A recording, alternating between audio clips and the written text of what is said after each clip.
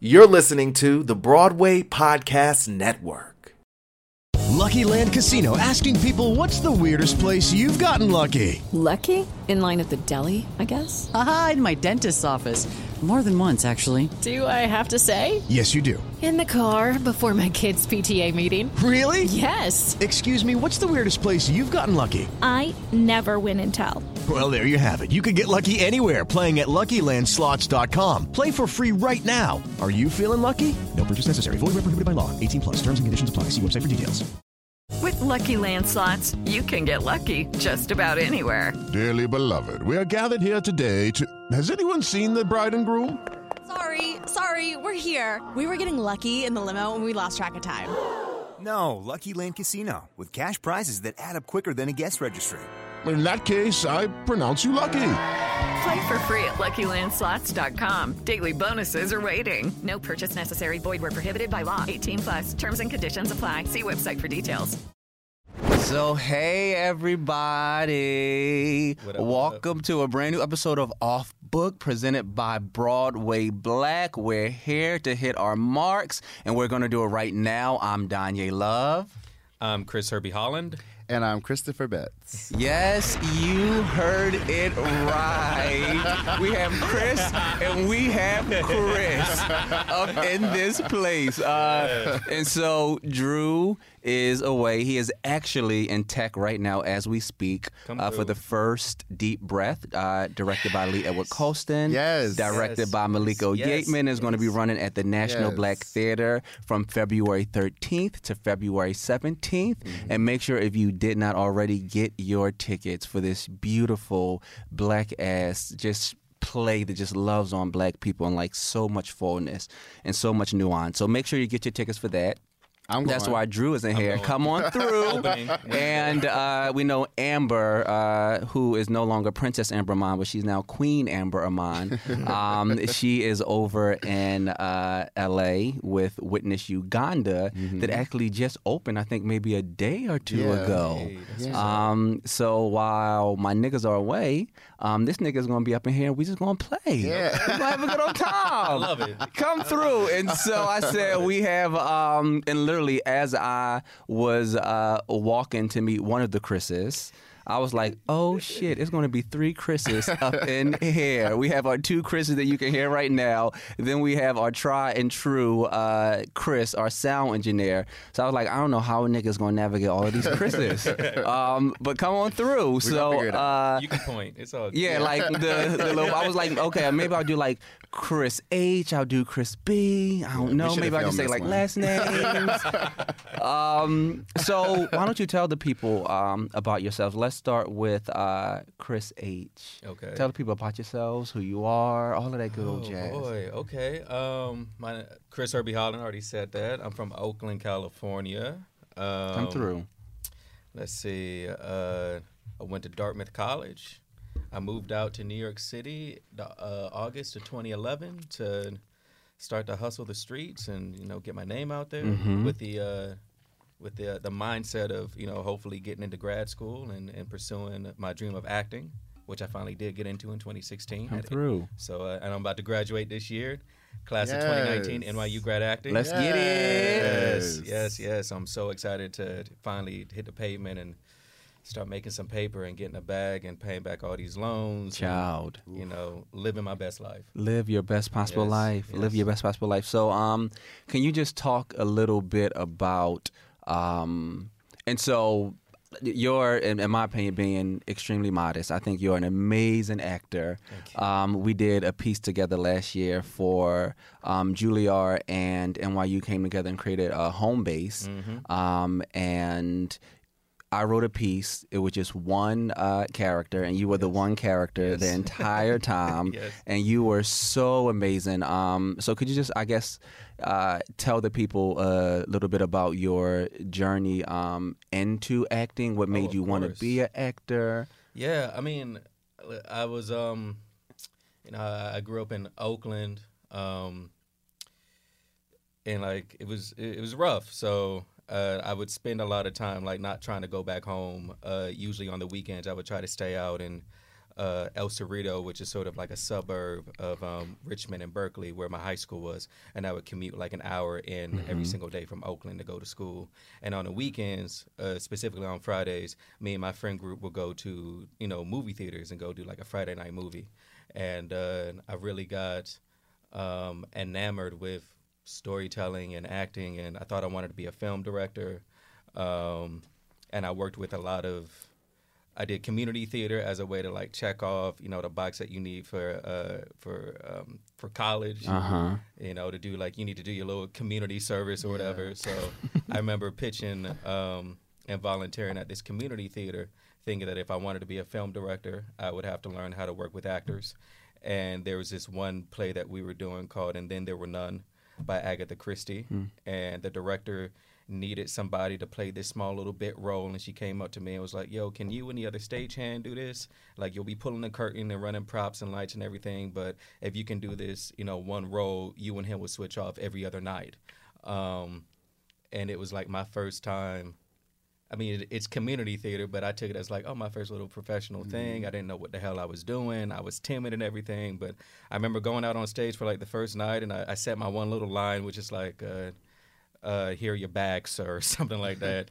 And, come through one little line. Okay. Exactly. Come through one little line. All you need is one little line. Yes, like, commit. Just commit to Actor. it. And I got this little chuckle exactly from the audience, and that's when I knew. I was like, oh man, I could really, I can hide in this, and I can be a chameleon in this, and I can maybe sort of figure out how I can, get out some demons, or learn how to broadcast my pain in a way that it can be like beneficial towards me, instead of like holding it in and letting it calcify or atrophy or turn me into something that I'm not, like make me harder than what I want to be. And so after that, I kind of knew, okay, I think acting is on my path for me, and I ended up getting into Dartmouth College on a full scholarship. Come through. Like, thank you. And I was like, okay, I think I want to pursue acting here. And so I was an acting major at Dartmouth, and I mean, it was hard. It was hard looking back on it. Like, that was, I didn't really understand. Like how insidious like racism and white supremacy are in these white institutions. Like, when I got there, it was a full scholarship. They bring me on the bus for like the Dimensions weekend, where they bring up all the prospective students, and you see all this Victorian architecture, and white people playing frisbee on the lawn, and all these dogs running. I mean, I ain't never seen all this white shit. All this white shit, basically. That's what it sounds like to me. Oh damn! Like, this is, and at the time playing backgammon. Exactly. And you're like, this isn't white shit. This is like this is the shit that I'm supposed to be doing. Ooh. And then you get there and you start to realize, the things that are said on board at Baker, that are very homophobic and racist and misogynist and transphobic and queer antagonistic, and you got all these different systems going on there that I really didn't know how to deal with at the time. So I ended up having like a small little mental breakdown. I guess you can't call it small. I ended up having a mental breakdown at college in my junior year, and I wanted to drop out. I called my mom. I was like, I can't do this no more, and I need to leave. And I ended up taking a semester off, my winter semester off, and I acted in my first professional play. Come through. Beauty of the Father. And then from there, I ended up applying to conservatory programs, and I applied to Central School of Speech and Drama in London, which I ended up getting into. And I applied to Lambda, and I applied to NYU undergrad, and I made up my mind I was just going to leave school, leave Dartmouth, and go to NYU undergrad. And my professors and higher ups pulled me aside and was like, I don't really think this is a good move for you. Like, you only got 1 year left. You're here on a full scholarship. This is like an Ivy League education. Why don't you just stay here one more year? You just grind it out. We'll help you do whatever things you want to do. And then you should apply to grad school, because, these small little undergraduate conservatories are more like, they're like conveyor belts. They just churn out these actors, but what you really want is attention and a focus on a craft that can someday lead you to a practice that you can rely on and hopefully bring in some revenue and have a lifestyle that you want to have. So I came to So backtrack. So my senior year, I auditioned for Yale School of Drama, Juilliard, and NYU grad, and I got to the final 40 at Juilliard.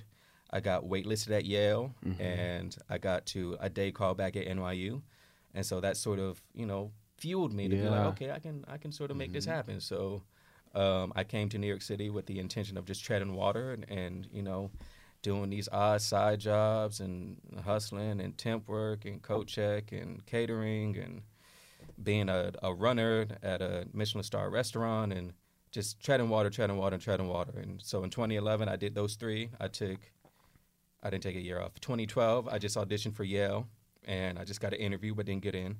I took 2013 off. 2014, I did all three again, Yale, Juilliard, and NYU. I got to the final round of NYU grad acting, a regular callback at Juilliard, a regular callback at Yale. Then I took 2015 off, and then 2016 I applied to those three again. And that was going to be like my last hurrah, because with these grad institutions, they really only want to see your ass 3 times. Yeah. And like, we've seen you enough. And then chuck the deuces. It's a dub. And so 2016 was my last time to really sort of make this dream of grad school and have this training that I felt like I always needed in order to open up and be comfortable with my story and comfortable with myself. And it finally happened. I got into NYU grad acting, and that's where I've been at for the past 3 years, like honing my craft and trying to make myself into the most soft, vulnerable artist that I felt like I always could be, but never really had the access to the resources in order to make that happen. Come on through, journey and process, right? And and now you're at the tail end of the journey from NYU. Yes. Let's get it. And so you're at the tail end, and I want to transition to, so I think how I'm going to have to make this happen for me to be able to navigate being in here with 3 Chris's. So we have actor Holland right here, and we have director Betts right here. So maybe, that's going to work. We'll see what happens later on in the episode. But right now, so let's transition to our director over here. And so with actor Holland, you're in your 3rd and final year at NYU. And now we have our other Chris right here, Mr. Director. You're in your first year at Yale in their directing program. So can you just talk to the people about you, about your journey into directing? Because you kind of are a chameleon a bit, you've acted as well, you up in there. Find my purpose. Come on through purpose. Come on through purpose. And it's so funny when I listen to Chris's story. I'm just like, I love actors so much, and actors have such good stories because it's so hard to be an actor. It's hard to do everything that we do in this industry, but I have so much empathy for people who really go for the acting. Yeah. So I say actors are like the front line of the theater. They absolutely they literally put their entire body there for you. So yeah, I agree 100%. My. I grew up on the south side of Chicago. Very proud of my hood. Come on through. I talk about Chicago as often as I can. Yes. Love Chicago. Went to all public schools, public grade school, public high school. My grandmother taught. She's a retired teacher, and she taught at a school on the south side of Chicago for 40 years. So that's just always been a part. And I lived in a very pro-black neighborhood where when I was growing up, seeing white people was actually a little bit jarring. It was just like, what are you doing in this neighborhood? So I had what the fuck is you? Yeah. What the fuck are you here? Why are you here? What's up? Yes. So it was interesting, going through I've been to 3 PWIs. Yeah, you were saying that when we were walking into the studio. Ciao. No. I started acting because my mom put me in acting classes because I was clearly trying to work something out, and I didn't have an outlet to work it out. And, there are no directing classes for the 7-year-olds. And so I started acting, and while I was developing, people would always say, "Oh, you have a really good eye. You give good feedback." I think that was their nice way of telling me that I was overstepping. Right. So then my teachers would always say, "Oh, I think you should try directing," and I was just like, "No, I don't want to do that," because I had found so much freedom and escapism in acting that I was just like, no, you can't take my thing away from me. That was all I had. I really felt like acting was all really that I had. It was the only thing I felt like I was good at. It was the only place where I felt like I had a voice. Like, it was the only place where I felt like I was myself. Yeah.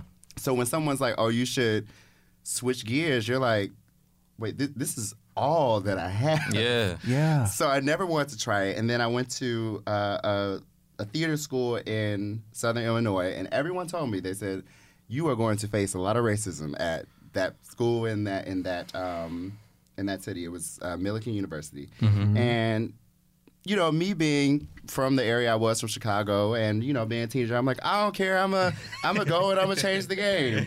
And I know that's right. I'm gonna go down. I'm gonna change the game. I'm gonna change everything. I'm gonna change the They game. gonna see me. Fuck what you heard. I was not scared. I am my ancestors' wildest dream. Yes. Come through. I was like, well, then they gonna have a surprise for them. Exactly. I know that's right. So, and I was trying to get like the other black students there to like, let's do our own show or let's do, and they so wanted to fit into the mold of the school. And the school was very much like, okay, we're gonna do Drowsy Chaperone and All My Sons. Now, if you can insert yourself into this, you can be a part of it, but we're not going to do anything for our students of color, or we're not going to address that. We'll insert you where we can.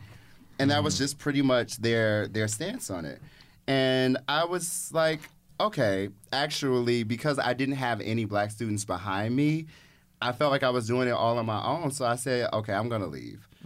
So I decided to apply to schools transfer, and then I transferred to NYU for undergrad. And that experience was very illuminating because I had always been around black people. So I didn't realize how ride or die I was for black people, because that was all I knew, because it was just so in my DNA. So when I went to NYU, which I will give NYU props, like their administrative programs are very dope and have been I've been on the very good side of those.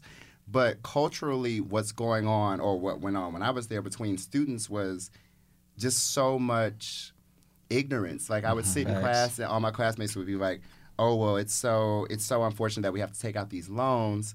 And then I would just chime in. I'd be like, well, I went to high school with people who got into schools like NYU and couldn't go because their parents couldn't take out a loan. And they would look at me like, oh, they truly never They don't understand. thought about that. Damn process, yeah. And I would say that they would listen, but the gap of understanding was wild, and it made me very angry, and I was very frustrated. I was a very, very angry person my first and second year of undergrad, and I would go home all the time. Whenever there was like an extended, we had Monday off, I would fly home to Chicago. You said absolutely not. I was like, I'm going home. Absolutely not. Because my home was so restorative. I had to go back because I felt like they were trying to like, Brandon Durden talks about like, it's like sometimes these institutions will try and beat your grandparents out of you. Ooh. And I felt like that's what they were trying to do. Okay. Like, I mean, he came to NYU, he was like, don't let them beat your grandparents out of you, because that's you. And I felt like that's what was happening to me. And I was just like, it was so crazy, all the stuff that was going on. And it was just obliviousness. And like, I'm not, wealthy or anything, but I wasn't considered poor, in Chicago, because it's so segregated. So I was around other black people, so we were from the same socioeconomic class. But in NYU, like, one of my classmates' family owns Cracker Barrel. Another one owned like all the owns Cracker Barrel. Wow. Not like not a restaurant, not one of the branches. I believe they own Cracker Barrel. Like the full Cracker Barrel. Yep. And then another one owns his dad owns like several IKEAs in Canada. It was just like this is like the margin. Like not owning like a little mom and pop store on the corner, but I own several IKEAs. Okay, we have the chain. I got a bag coming in from everywhere. Okay. And I would just sit in class and be like, oh, snap. Like, well, damn. And I was so grateful for every little thing. My grandma would send me like a little care package. Come on. Yes. I didn't really know she had to put everything she had together to do that. So it was just crazy to be in that environment. And then a lot of the time I spent as an actor, because I have an athletic body, where my teachers would be like, oh, you need to do this type of role. Like I was like playing stupid parts, like Charles the Wrestler, and like just like I was playing like homophobic people, but I was playing like bullies and like very hard-hitting, hard-edged. Right. Like things that were going against you. Yeah, I didn't want to no. use my voice for that. And then in class, those were the roles they would give me. Wow. And then in class, they'd be like, you need to be more vulnerable. And I'd be like, okay, wait. Like, hold up. They would be like, you're so, like, you need to be more vulnerable. And I have the vocabulary to know that, like, that was a violence against my body. To see what my body was and want to use it. And this isn't all of, like, NYU is broken up, the undergrad program is broken up into several different studios. And I was in 2 studios. One of the studios, I felt that my body was being used to tell the stories that they wanted to use it for when it was convenient for them, but I was getting different feedback in class, and it was because when I was opening myself up, my teachers couldn't handle it, and they needed to police my behavior in a certain way, which is something that I've just become very receptive to and something that I'm pushing back on. And then it made me resent acting, and that's how I started directing, because I said, my voice isn't getting used for what I wanted to. I'm not saying what I want to say. So then I pulled myself out of the acting casting pool. The only way you could do that was to direct your own show.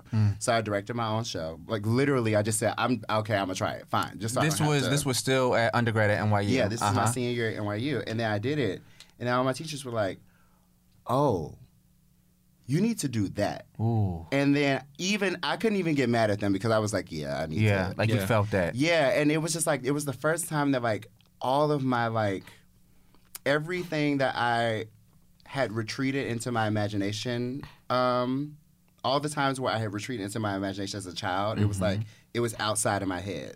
It was like something from my head was in front of my face, and I felt like that was the most intimate thing that I could tell somebody, was to say, here's why I envision my imagination, and I'm going to share it with you.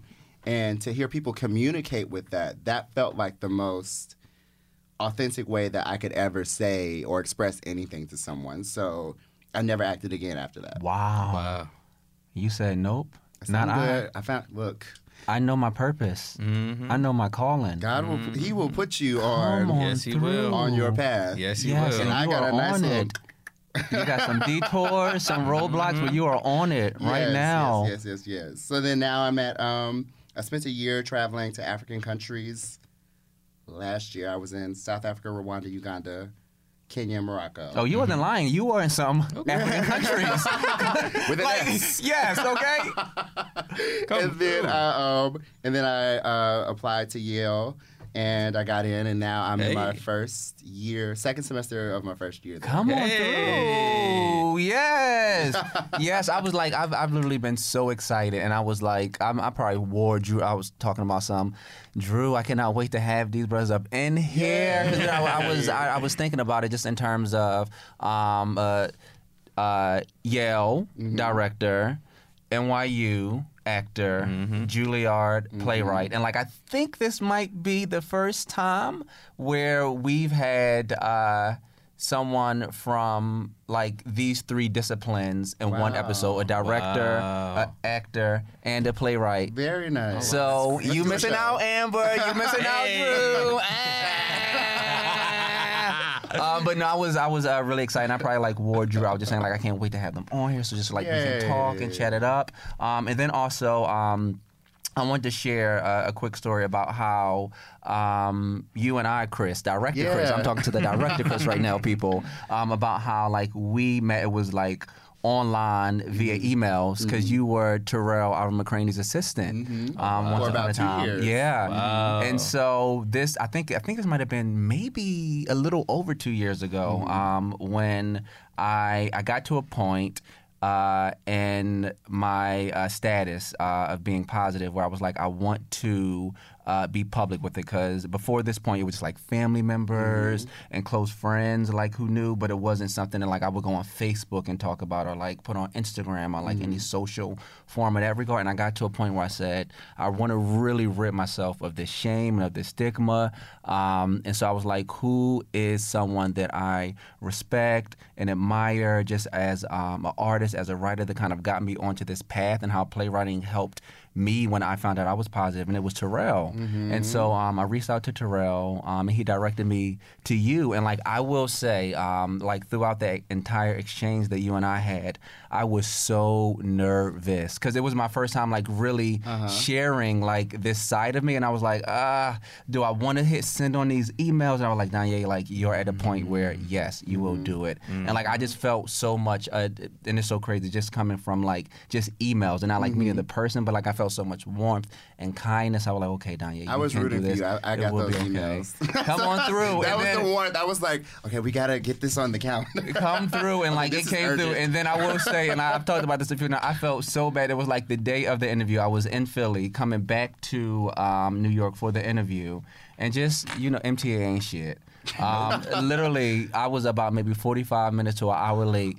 For then I remember, I remember like, fuck, Terrell just waiting in his coffee shop. He gonna be over me.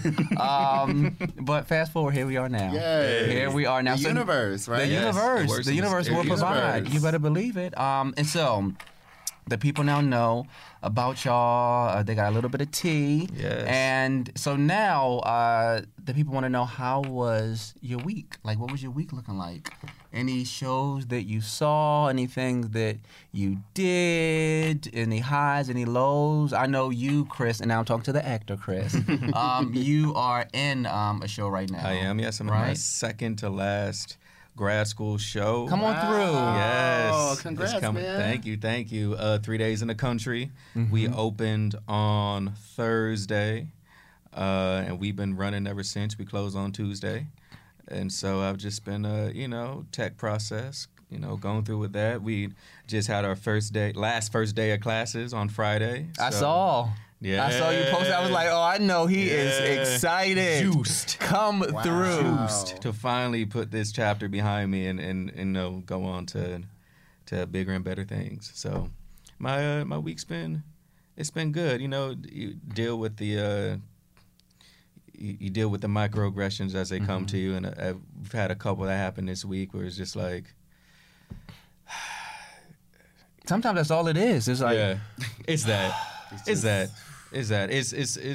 the ones where it's like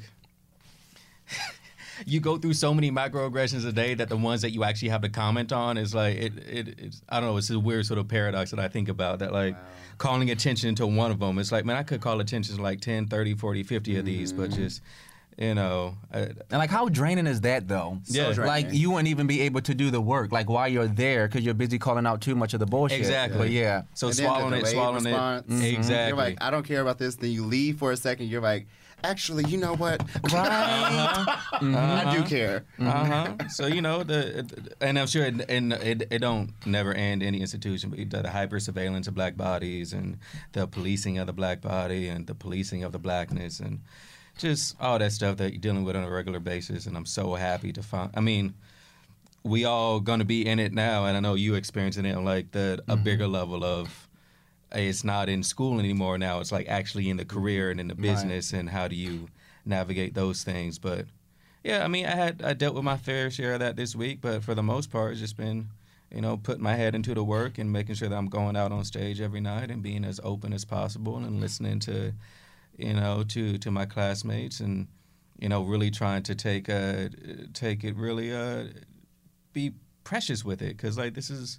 It's the last time we ever going to be, on a stage together doing all this, with this sort of training, and no matter what happens, I just want to make sure that I make sure I get my gratitude and my grateful cup filled every single day to know that like my God has put me in a position to, really take advantage of the path and the dream that I want to follow. Amen. And like for me, that's really why, in my opinion, we are the shit. Like hearing you say, no, seriously, like hearing you talk about how everything that's going on around you, and like you taking all of this in, but yet until you're still able to get on stage and slay every time you're on that stage with everything else that's going around you, all the bullshit that like the institution and whoever else it bees wants to throw on you, like you're experiencing that, but at the end of the day, you're there to do a job, and you're still able to do that job, and you're still able to fuck it up. Yeah. To slay with it. I mean, I use... That shit not easy. It's not. I use this phrase of like, we doing the work of Daniel, like doing the work of Daniel in the lion's den. So like, how can you still be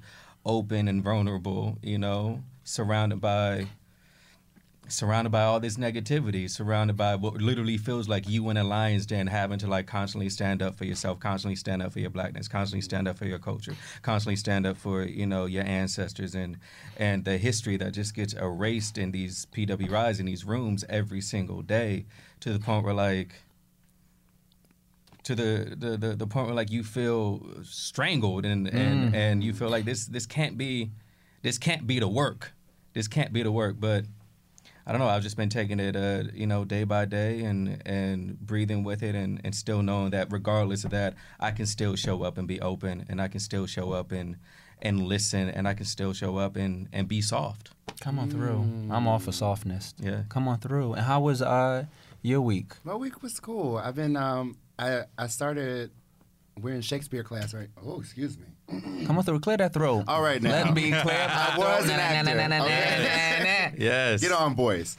So we've been doing Shakespeare this week. Mm-hmm. So I'm proposing my 2 Shakespeare shows, and then in directing class, one thing I love about Yale is that they're letting me build a lot of my own curriculum. Oh, wow. Hey. So last semester I worked on Three Sisters. Mm-hmm. Yes. And then this semester they said, okay, what play do you want to work on for directing seminar? I said, I wanted to do Ruined or Is God Is, or there was another, I put Fireflies down, and then there was another play that I said that I was interested in. They picked Ruined. So I've been working on that, and it's just very interesting switching genres. So like I have all my different, I'm very type-based, so I have all my different notebooks. Yeah. So I'm just like, okay, well, this is my Ruined notebook. Okay, great. And then so it's just been interesting straddling those 2 worlds and figuring out, I'm always asking myself, how can people of color exist in the classical canon without serving the classical canon? Facts. So my response is that it has to be some sort of collapse of what it was, and also an acknowledgement of how the classical canon became the classical canon, because it's not as if there weren't people from other countries doing great work. It's just that you know, they were being enslaved and all these other sorts of things. But if that wouldn't have happened, there would be a whole different type of canon. So just figuring out how to honor that and frame these Shakespearean stories from that perspective has been what I've been back and forth about, and then like jumping to some beautiful poetry about a story that happens in the Congo for Ruin, and it's very dynamic. It makes me think a lot. Yeah. I really 100% like appreciate you so much. I just think about, I am very transparent when I say I prefer working with Black directors, like across the board. Seriously, I remember it was some post I did. It was like maybe a few months ago, and it was about something I was doing, and with a director I was working with, a Black director, of course, and like you commented saying like thank you so much, and like I see and we appreciate you like working with us, and I've shared this before on the show, and it just makes me think about how frustrating it is where, as a Black playwright, I don't want to be in a rehearsal room. I don't want to be in a space where I have to teach somebody my culture, because what you should be doing is you should be doing your job, which is directing, right? I should be doing my job, which is like writing and rewriting, and not having to teach you a culture. And then also like it really frustrates me. Like maybe this isn't like my torch to carry and like my march to march, but like I think about how Black directors are only given opportunities to direct, it feels like, just Black work. Talk right? about Like it. like we're in this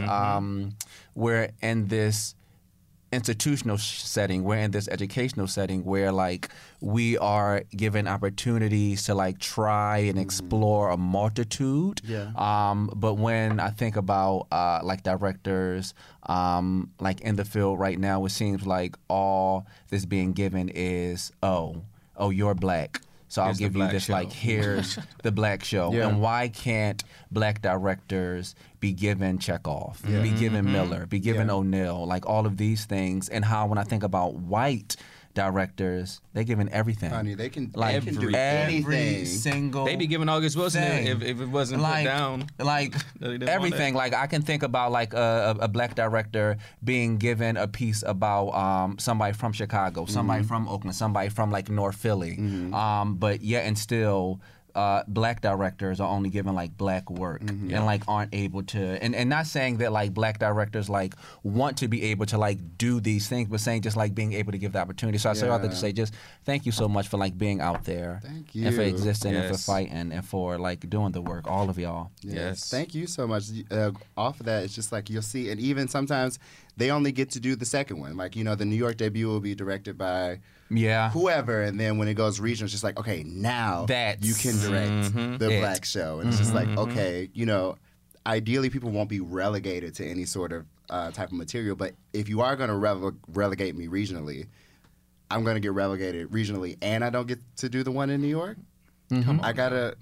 It's a very interesting thing to be on somewhat the outside of, because I'm very much practicing my craft, but I see it happen. I'm just like, wow, like what is happening? Like you get to do the black show, but you can only do it at the it'll be Lord A, Lord at B, the small level. You know what I mean? At the small level. But when it's the New York premiere, like when it transfers something big, they're not there, and it's just it hurts. It really hurts. Yeah, it really hurts. Yeah, like so I so appreciate you for that. Yeah, I clocked that because like I literally step in these rooms and like this is who I want. Like this is who I want. This is who I need. And like sometimes it can cost, right? Because like these theaters, these institutions, like. They want a name, they want this person, and they want that person. Like they're already matched up in their mind. But for me, it's no. This is who I want, and this is why I want this person. And it's so important. And so like my week, just really really quickly, because I want to jump into like the nitty gritty of some shit. Yes. So I'm like, how can I talk about this week of mine so quick, so fast? But like my week was really cool. I shared, I talked about a new play that I wrote, which was extremely personal about my journey of being positive. Like what that entire journey has been like, dealing with like how much drinking I did to like navigate through and the cope and like all the sex and like the depression and like the suicidal ideations. So I shared it with Juilliard has what they call play labs, and so that's when everybody from the drama department normally is on Tuesdays.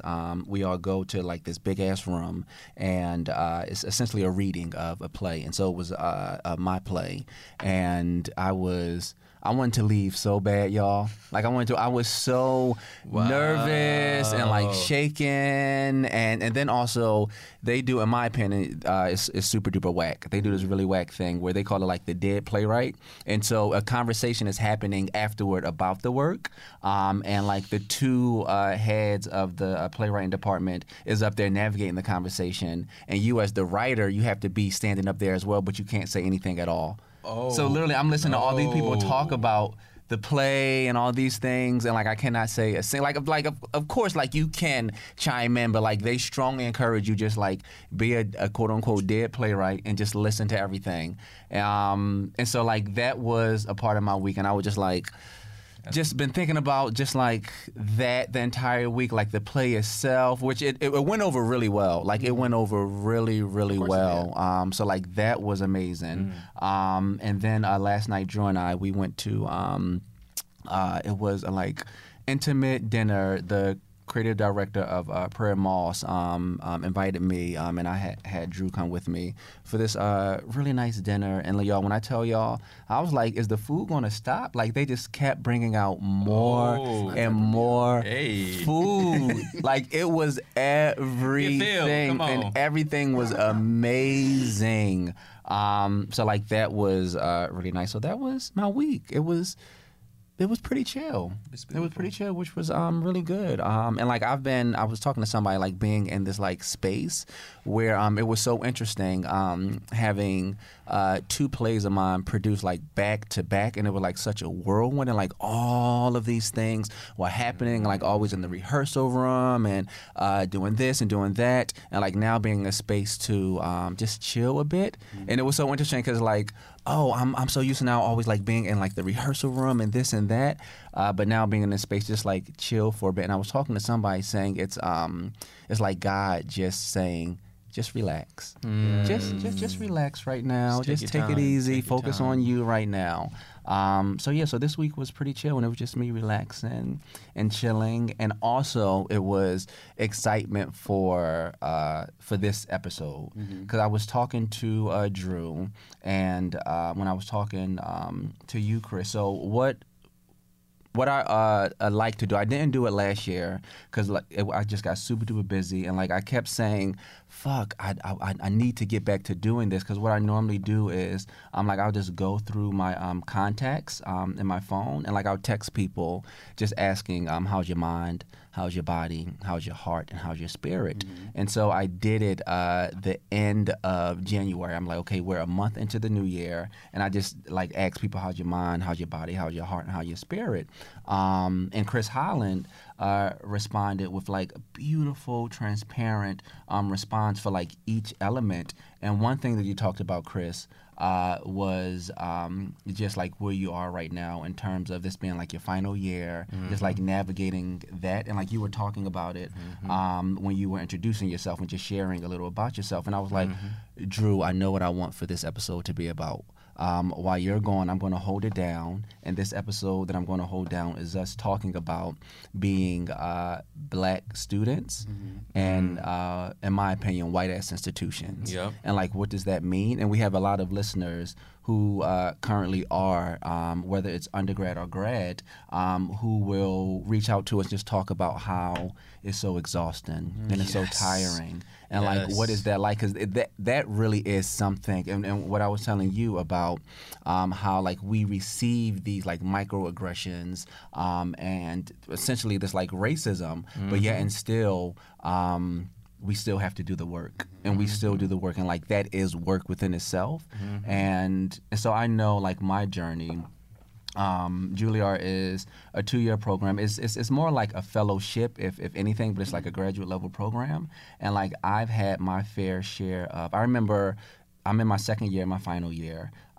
It was a large chunk of time last year. I was like, I don't want to be here no more. Like why am I here? I'm like just thinking about going. I was like, oh, my energy is low. Like my spirit is low. I don't like being in this space when I was so excited to get accepted into this program, and now I was like, oh fuck, I don't even want to be here anymore. It's just like thinking about all of those things, and like some instances I remember it was in December. I had a reading. It was at the Signature, and my director talking to me saying that like one of the higher powers that be at Juilliard was telling her, and like I make it clear as day, I write about black people, I write for black people, and if you are not within the black experience, particularly the black queer experience,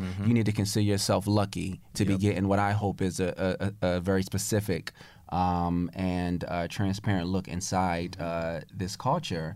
And so with that in mind, my director was telling me that one of the higher powers that be at my school was talking to her and just saying that, just like make sure that the like reading is in a way where like everybody feels welcomed, everybody feels like comfortable. And in this particular play, it's set in North Philly, and it's I think 7 characters, 6 are black, 1 is white, and this higher power that be was telling my director, and then also like in the rehearsal room, just make sure just like everybody feels like welcome when like you're rehearsing, and then also like my school has been going through like a lot of sensitivity trainings and like having people come in when we know like these trainings they aren't for us. Nope. Like they aren't for us at all, and so we have to sit through it. So I think that the higher power that be like their mindset was thinking about these trainings and making sure that everybody feels included. But in that, for me, it felt like I wasn't being included, right? Like you were wanting to make sure that this one individual, this one white person was super protected, and then it made me feel like I was an outsider in like my own space. And like I talked to them and said, I actually had to contemplate if I still want to do this or not, because how you went about it, it made it seem like this one person is more important, and like the white people are the ones that are like the most important, that we really need to like focus on and think about. And I remember leading up to this last year when I was thinking about doing this reading, and when I was trying to decide what play, I was on the fence because we have the option to do it or not. So I was on the fence like, do I want to do it? Do I not want to do it?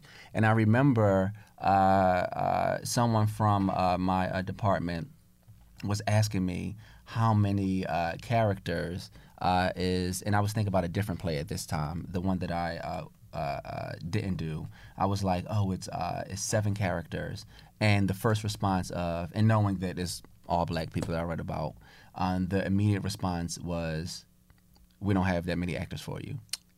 Like that was the first response. We don't have that many actors for you. Wow. And it was it was one of those things, like literally that's all I said was okay. And it was one of those things that after I was like, fuck, I should have said this, I should have said that, I should have said that. Yes. And then I like that literally too. as soon as I got home, I sent them a long ass email about like what that simple, quote unquote, simple comment of we don't have enough actors for you, like what that meant, how that was received, and where I stand right now. And like just all of these things, just thinking about being like a black student in a white space. One of my professors, I heard through the a grapevine, when I shared my like 3rd play my first year, they said that they don't know how to comment on the play.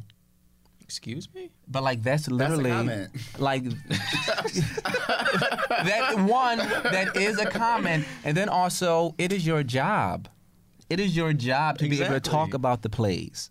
Like that's what you are being paid to do. And you said you don't know how to comment on the plays. And like I've noticed every time I share my plays and like how black they are, how of this very specific group they are, this one professor maybe just says one thing and then doesn't say anything else at all. And like those things that like I clock. And like knowing that like I'm not writing for you, and so it's I don't want for you, or like I don't need for you to comment, but like we notice those things, we pick up on those things. And I remember what I did, and not having to do this because this is the extra work, but I remember I reached out to just about every Juilliard alum in the playwriting program, and I just asked them honestly, like, what was your experience in the program? And I created maybe a 3-page letter, which is for like incoming writers of like what the program is, and how to make the program a safe space for everybody, how to make it a brave space for everybody. And I was fortunate enough to get like a nice amount of writers currently and like alum to like sign it. So it's literally from us to you to make sure like this is the space. This is what I'll tolerate in the space. This is what I won't tolerate in the space. And this is how you need to handle me and how I won't be handled in the space. Just to make sure that hopefully whoever comes in the future doesn't have to go through the bullshit at the end of the day. And I'm really curious of, and then like I but shouldn't you gotta have do to their work of being intentional. Like I shouldn't have to, right? Like I shouldn't have to do this. It shouldn't have to exist. But like knowing that we are people that exist within the margins, so nobody doesn't think about us, right? So we're the ones not only thinking about ourselves, but thinking about how we can move away from the margins. So that makes us, in a way, do the extra work. Right? So I shouldn't have to write that letter, but like wanting to make sure that like I don't exist in a space where like I don't feel safe. So what can I do? Oh, I'll write this letter. Like, I'll do this extra work on top of having to write like 3 plays a year. I'll do this extra work of writing this letter as well, of talking to other writers about what their experience was like, compiling all of that to create this like living, breathing document so everyone in the future can be able to feel welcomed. At the end of the day, just feel welcomed into this space. So I'm curious, what were some instances that like you've encountered just essentially being a black student in a white space, and like how were you able to like navigate through these things? The biggest incident that happened to me by a faculty member at school was, we have this, and it happens at Juilliard too, but at NYU we have a cabaret that we throw on, and the head of the voice department and the head of the professor of singing is the same professor of singing at Juilliard as well. And we throw on this cabaret, and for the piece that she gives me My Shot from Hamilton, and she lets me rap the first 16 that Hamilton has, and then she has me and the other black people in my class. Or 5 of us. So 4 of us are in this Hamilton thing. And she says, well, we're going to take out the Lafayette, Jefferson Part, Mulligan, and all of y'all are going to write your own 16s. And it's going to be about your shot. What do you think your shot is now? Your space in society, and really take it up upon yourselves. So... and she gave me the last part too, so I rapped at the end, and then I anchored the last rap as well. So I came out and I was talking about being from Oakland and where I'm from, and niggas will rob you and this, that, and the other, and they'll put you in the hospital. But like at the end of the day, we're preyed upon by politics and politicians, and we're preyed upon by policies that rip all the resources away from us and give them to richer white neighborhoods and stuff like that. And now that I am much more aware of all the these systems that are having this impact on my life, I'm here to get my bag, and I'm here to get my bag for my people and my culture. And I had a professor walk up to me afterwards. As I was, changing and getting dressed in our changing room, and it's a white woman, and she grabs my face, and she's like, "Oh my God, your rap that you wrote at the end of that, it was so adorable, so evil, just like you." Oh wow! And I couldn't, I was so, wow. Like my mouth is agape, y'all. Like I was so gagged. I mean, I'm still. You still don't have the words. I still don't have the words for it. I couldn't believe. And I was just. Wow. And she's just this wide smile on her face. I can only. And she gives me a pat on the back, and she walks away and goes to some other people and gives them their praises. And like a month later, I was like, I really, I got to say something to her. So I pulled her aside, and she's like, I was like, can I just holler at you like privately? Can we just talk for a second? And I was like, you said this comment a month ago after Cabaret that's still sticking with me. And of course, the first thing out of my mouth was, well, how come you didn't say anything in a moment? And I was like, well, I needed some time to process what you told me, but you said that my rap was adorable and evil, just like me. And I was like, what did you mean by that? She's like, oh, well, yeah, I mean, evil, I mean, I didn't mean that like, Hitler or anything. I was like, yeah, because when you say evil for me, that's what I think of, like somebody who has a blatant disregard for life and humanity, when really my rap is talking about, being on the margins and being oppressed and finding a way to uplift myself and my community out of that oppression, and to stand up for myself and to stand up for, my humanity and my light. And you called me adorable as well. That's, you infantilized me and called me evil at the same time. She's like, well, I meant you were more like, a rah guy, somebody who wants to like take down the establishment and the system. And I was like, yeah, but that's different than being evil, though. You see the difference, right? And she was like, well, now I know not to ever use that word around you. And I'm sorry for using that word. And it's like, no, again, because that's not the proper response. I'm not taking offense to the word evil and to never use that, but like, you not seeing me. Yeah. And it pivoted from that to, she got like really like silent, and then she's like, oh, did I tell you that like a friend of mine committed suicide recently? And I was like, no. And then she started to, well up and cry. She's like, I thought you said that somebody that you knew committed suicide. And I was like, no, I've never had a conversation with you about suicide or anybody in my family or friend group, but I'm sorry that happened to you. And she's like, oh, yeah. Like, what? So, like, totally switching around the entire conversation. It's just like... to get me to do the emotional labor work of comforting her. When I brought her into the room to be like, yo, your choice of words, you really just painted me out to be like this like black... These white-ass tears. Evil, goon. Mm-hmm. And that's really when That's really when it clicked for me of like, y'all don't see me. You fundamentally don't see me. You fundamentally can't give me any notes about craft. Because it never comes down to craft with me or for any other black person. Whenever I'm in one of these circle reviews and you go, oh my God, you had that moment on stage where like you smiled and it was so huge and wide, and we need more of that. We want you to smile more because you don't. You walk around at classrooms and the hallways and you don't smile, and we think that would be very beneficial to your work. And it's like, that's not going to... You want me to smile to make you feel more comfortable, though. And being here is draining. Yes. So I don't smile. And you don't really want to know what's draining in my life. You really don't want to know the kind of things that I'm going through every single day. So I choose to withhold those things from you.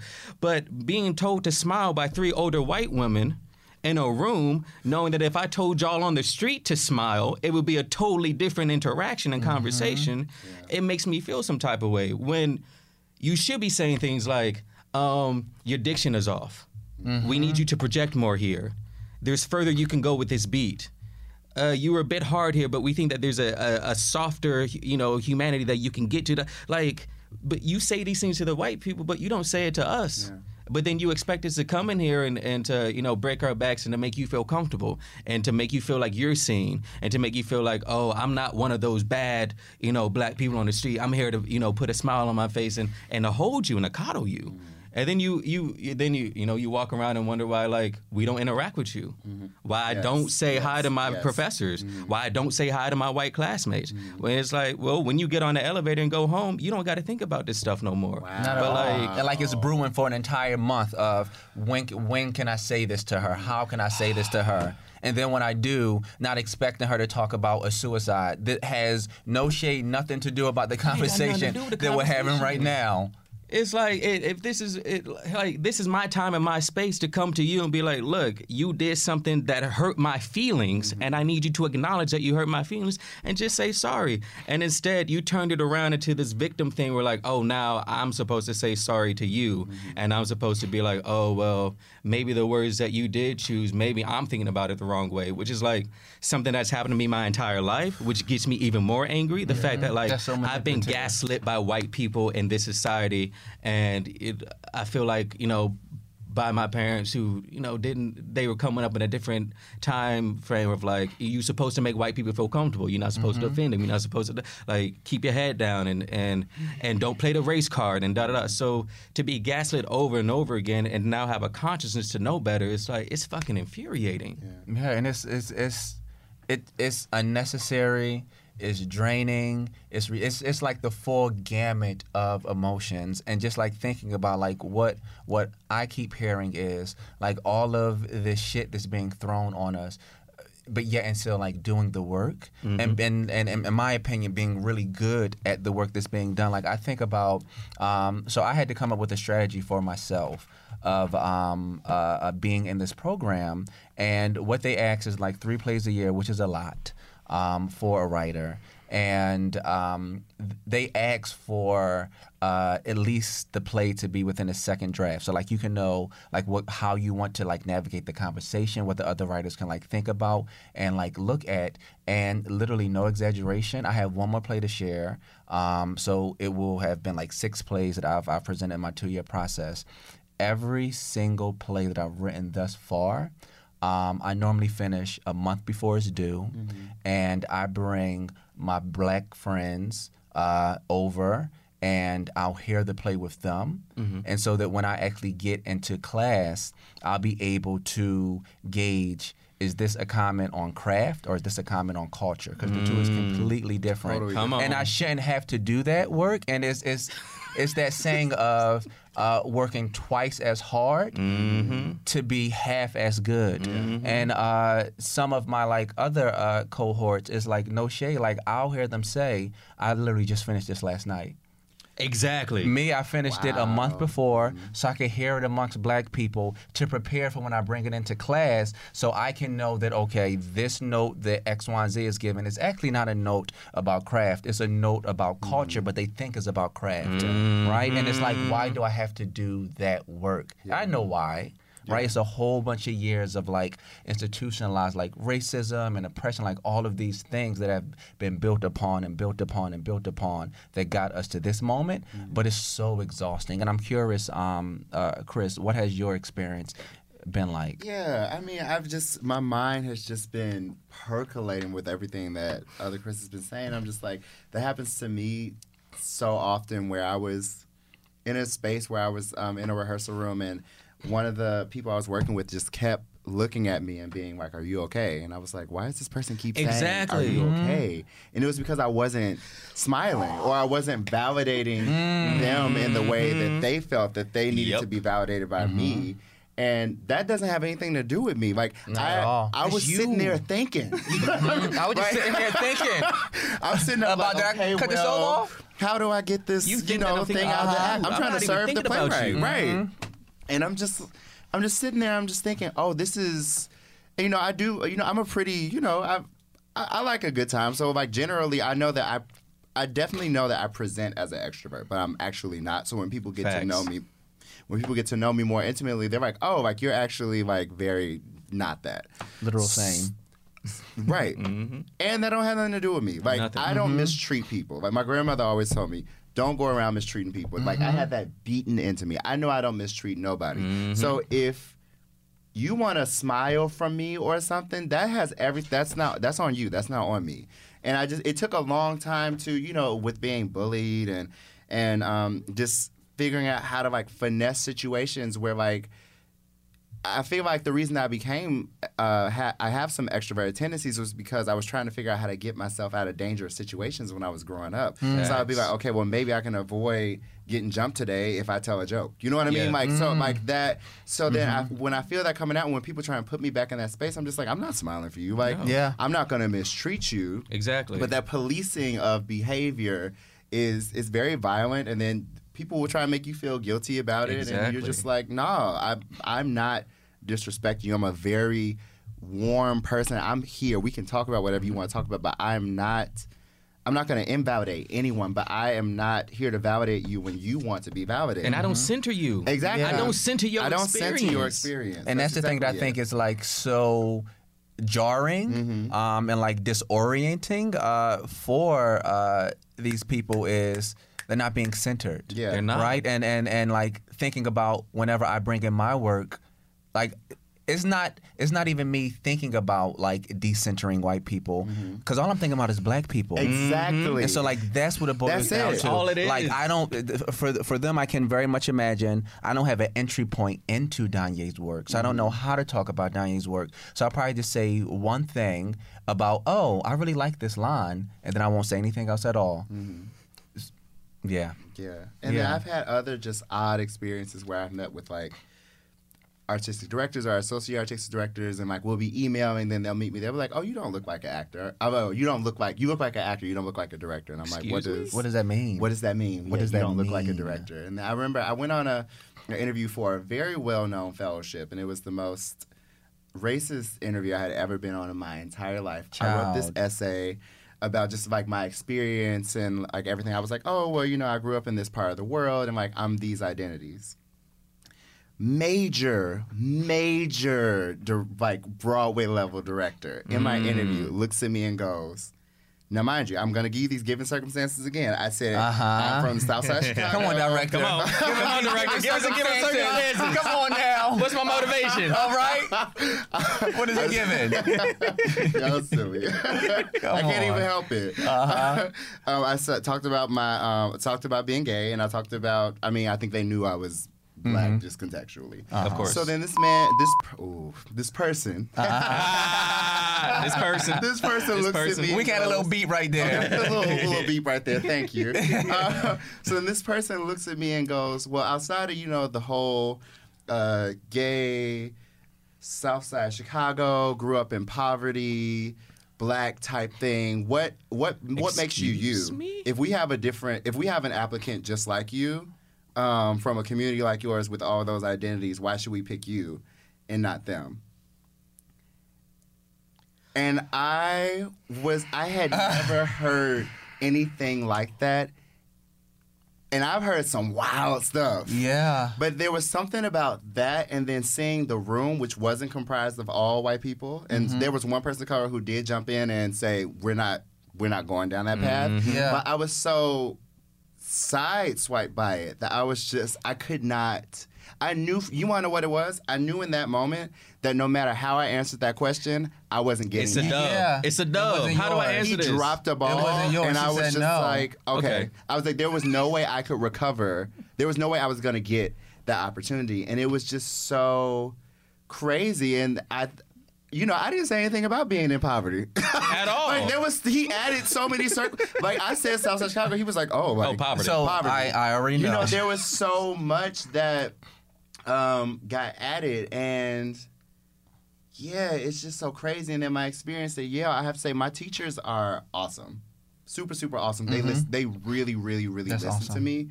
And I really, really value them, and I made the right choice of where to go to school. The thing is, my experience with some members of the student body is that we do so much EDI work or like equity, diversity, and inclusion, and that sort of stuff, that you get a lot of people who are like playing into this like elusiveness of diversity, or like this sexiness of being woke, as I call it. So then you have people who will say, "Oh, I want to build a theater in this impoverished community, and I reject commercialism, and I want to give myself back, and I want to champion people of color and women, and da da da da da." And then you get into class with them; these are non-people of color, and they can't not cut their classmates off. Exactly. They can't let people of color speak. They can't let women speak. They can't. Don't be a woman of color. They can't. There's no way they can get a word in. But in front of all these actors and in these mission statements, it's, I'm going to champion this for you, and I know I want to take up this small amount of space because I know that I shouldn't be telling this story, but you have no problem taking up space when we're in directing class. Not at you know all. what I mean? And it's just crazy and wild to see that, where you're just sitting there thinking, well, I actually belong to a lot of these communities. And I see what you're putting out, and I see the type of opportunities where you could probably win a grant to go do something for a community that you don't belong to, and it's not actually genuine. Like, you don't, like, you're doing that because that's the moment that we're in. But would you be doing that 10 years ago? No. Because I would have been trying to tell Black people's stories, Black women's stories, queer people's stories 10 years ago. And I'm not saying that I'm the only one who can do that, but why? And I don't ask everyone why, but you can feel when you need to ask someone why. It's and funny. I feel because that. it's disingenuous. It's very disingenuous. It's like your personal politic don't match your rhetoric. Yes. Exactly that. Thank you, actors. Thank you. Yeah, and it's super frustrating, and it's like all the reasons as to why like I wanted to have this episode, and just like for us to talk about what our experiences has been like. Particularly, I was thinking about, again, being from different disciplines: director, actor, playwright, and being at 3 very different schools, but schools that we know has perceptions and that like people want to be a part of. But it's sharing very candidly what our experiences has been like. And one thing, because a lot of people come up to me and ask me, writers, about the program and like how to get into the program, and like that's like your journey is your journey. I can't tell you how to get into the program. I can share what my experience has been like. And for the writers of color, particularly like Black writers, what I always say to them is know exactly why you want to be there. Facts. Like, know exactly why you want to be there. For me, I knew I wanted to be there, one, because of the name, if I can be very honest with y'all. Yes, and then also because of the, like, network and, like, how Juilliard's playwriting program is structured. They don't teach you shit. They just have you bring in one play a year and you just talk, 3 plays a year, and you talk about the plays, right? So it's like designed in that way. So it's like, why do you want to be there? Like, what do you think you'll gain from being there? And like having a very honest conversation with yourself about that, to be able to help you navigate through, like, once you're in there. And like I said, for me, one of the things like I had to do for my sanity is having to finish whatever play a few weeks ahead of time and having to have it read amongst all Black people, so that when I do bring it in, knowing to gauge between content, craft, and culture conversations, which is unnecessary work, which is extra work. It's again like work that being a Black writer, a Black queer writer, that I know I have to do to make sure that once I present it in class, I'll know how to navigate the conversations around my work. So like that's what I always say, like, know exactly why you want to go where you're going and what do you think you'll gain from it, which I think is super important, super important. So I'm so glad that y'all were here to have that conversation, which is like, I was like, I'm looking forward to be able to be able to talk about this with people who are in it right now, and so let's move on. We're gonna get to our next section, which is I said what I said. And so that was Drew giving us I said what I said. We miss you, Drew, and all of your hypeness and all of the shade, even though, like, Drew was like, I'm not shady no more. No more. A nigga still got his moments. Don't do that no more. So, since it is just I here, I will share this monologue. And so how this works, I think I shared with y'all, but like just to reiterate, I'm going to read a monologue. And then through like script analysis, character analysis, all that good old jazz, figure out what the monologue is. Are we ready? We ready. Okay.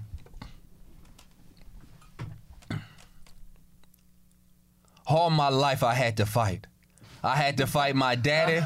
I had to fight my uncle. Okay, so let me, when you texted me about this, I was like, dang, he gonna pull out something like some Adrian Kennedy. Or like, I said, I'm gonna really have to grind my gears for this. And then you start with that. So y'all know what it is? It's from The Color Purple. Come through. And that's actually not the monologue. I was testing y'all. I was making sure y'all was ready. And y'all was up on this blackness. But now we about to get into the real deal. Y'all ready for the real deal? This is the real deal. This is the one that we ready? Yes. Okay. Here we go. 18 years ago, I was a baby. I've seen the pictures. I was cute. I was really cute. And you couldn't see me and love me and want me? How come you couldn't see yourself in my eyes? How come you couldn't feel like you was put here to protect me? How they rate? Does it just didn't matter? And you still don't see me, the first man who is supposed to love you is your father. You were supposed to love me first and the best. And how can anyone ever love me right if you couldn't love me first? And I'm thinking, I'm mad at the white girl because she took my man, but she didn't. They just don't see me. And I'm thinking, I don't like Taylor because she trying so hard to be seen, but I don't like her because she like me. She got the same holes in her, but all this time it was you. You deserve, I deserve to be seen. So what was that? Black Where was woman that from? Talking to her father. Come through. You better analyze. 18 years. So she's 18 years old. Like around that age. There is a white character. Yes. We got that right. A white character. Wow. I'm sort of just hung up on how beautiful it was. Right, yes. When I was like, oh yeah, this is the one. I wanted to make it real easy at first. I give y'all the color purple to drop down with the realness. I know. This is the one I was anticipating something along these lines. Dang.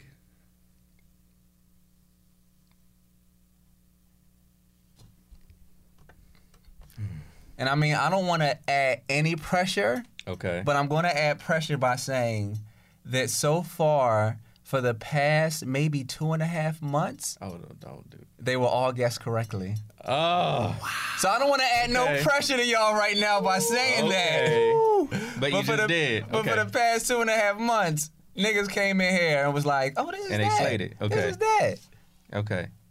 I feel so bad. I don't know. A black woman experiencing erasure, especially from black men, it feels like. Okay, black teen father. Yes.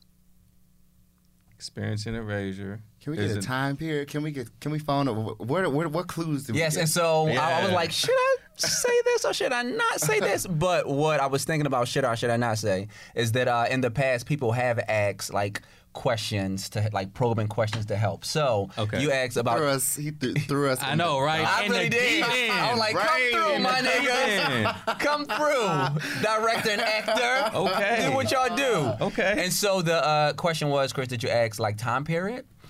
I don't. Would it be better to know the time period of the play or the time it was written? Come on, essential questions. I think it would be better to know the time period of the play, right? I was going to say the time it was written. Oh. I mean, y'all go rock, paper, scissors, shoot to figure out which one you want. Let's do it was written. Time period. It was written. It was written in the 2000s, so it's like fairly recent. Okay. Within like the past 10 years. So it's very recent. Is it written by a black woman? It was written by a black woman. Okay. Yes. I was like, it feels like getting there. Okay. Wait, okay. In the early 2000s. Early 2000s. No. It doesn't sound like Susan Laurie. And remember I said like it was written within the 2000s, but within like the last 10 years. The last 10 years. Okay. So, I'm finna do a lot of math. Come on now. Let's do it. When did Mountaintop come out? I know that's right. Come on, man. Mountaintop came out when I was a freshman. That was 2000. Like 2011? Yeah. So that was like Katori's. I saw that on Broadway, yeah, Katori. Okay, so that's one option. Then Dominique was out around that time too. Dominique was out around that time. Okay. Lynn was out around that time too. I don't feel like this is Lynn. I don't know why. Okay. Do you feel like it's Lynn? A little bit, yeah. A little bit. I hate this. This is good. And like, I would say y'all can ask like 1 or 2 more questions if you need to. But like I will say, I'm living. If y'all could just see them right now, like really thinking and processing. This is everything. This is everything. This is what I said. What I said is. Mm-hmm. Okay. So black women playwrights. Yes. This is honestly just a good conversation to have. Yes. Naming black women playwrights. Exactly. Very that. It doesn't sound like Lynn. I said it doesn't sound like Susan Laurie. I do not think it's Susan Laurie. I don't think it's Susan I'd be Laurie. willing to. So I think that we can table her. Go ahead. Y'all better talk about the playwright's voice. And you said it don't sound like Lynn, right? To me. Okay. I have been wrong before and I will be wrong again. Can we make 2 different offers? If you want to. I mean, that's never happened before, but if you want to, you can. Come on. This is our show. This is for us, by us. Have we named who it's by? No. Oh! Okay. It's like that. Wow. We can table all of them. And I will say, Drew, he sent me the Google Docs for this week, and like I got to pick my own. I said what I said, but he in all capital letters, exclamation point. This nigga want to do a little smiley face to make it softer, but make it a good one. And Drew, I feel like I made it a good one. Wow. Okay. Now I feel bad. Okay. We just keep running the clock because I don't give up on this. Oh.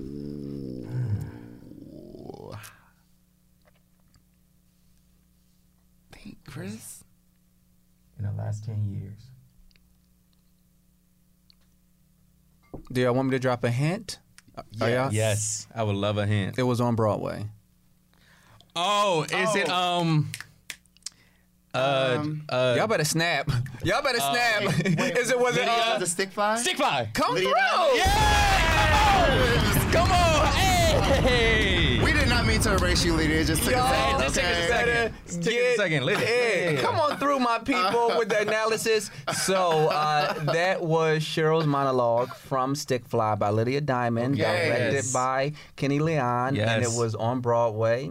And what was that? 2011.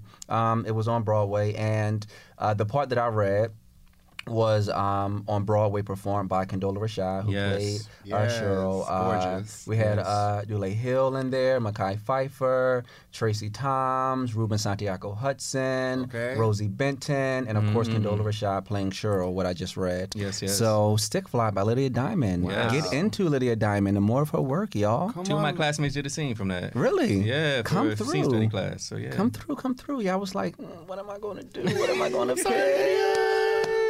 No, but we got it. We got it. Now we can move. Weight off the shoulders. Yeah, Come on I feel through. very relieved. Like, y'all, because I will say, though, I was like, are these niggas going to be able to get it? We have almost a 3-month winning streak. Wow. No, I was, when you said we going to keep going, I was ready to give up. I'm glad I did. You gotta push through. Push through to get to the other side. Right now. And we made it right on to the other side of Hot Topics. Oh, we miss you, Amber. Thank you so much. So let's get into these hot topics, y'all. Okay. Of some shit that happened this week. So it was announced that Hercules the Musical will be dropping at the Public Theater. Yes. And so it's been said that the musical, it will be directed by Lear. I'm going to jack up her last name. Is it Lear de Bassinet? Come through. Come on, director. I was there and y'all, I looked at Chris, director Chris, because I knew he was going to be able to know the name of the director. alley-oop, okay? Right? And so she's the director of it. And the creative team also includes Christopher Diaz, who will be writing the book, and choreography will be by Chase Brock. And it will be at Public Theater this summer, Shakespeare in the Park. At the Delacorte Theater, and that's in Central Park, and it runs August 31st through September the 8th. And so the thing about this particular production is they're talking about casting Hercules as a black man. Yeah. And having the demigods be black women. So we're really, really excited about that. I'm just curious, what are your thoughts on that? I know for me, I'm super excited because I remember way back when I was in elementary and middle school, and how I actually saw the meme saying this, you knew it was going to be a lit day at school when they would bring in the TV and the VCR on a roller. You knew you were going to have a lit day at school. And I think about watching Hercules, so I'm super excited for this. I'm super excited. What are your thoughts? How do y'all feel about it?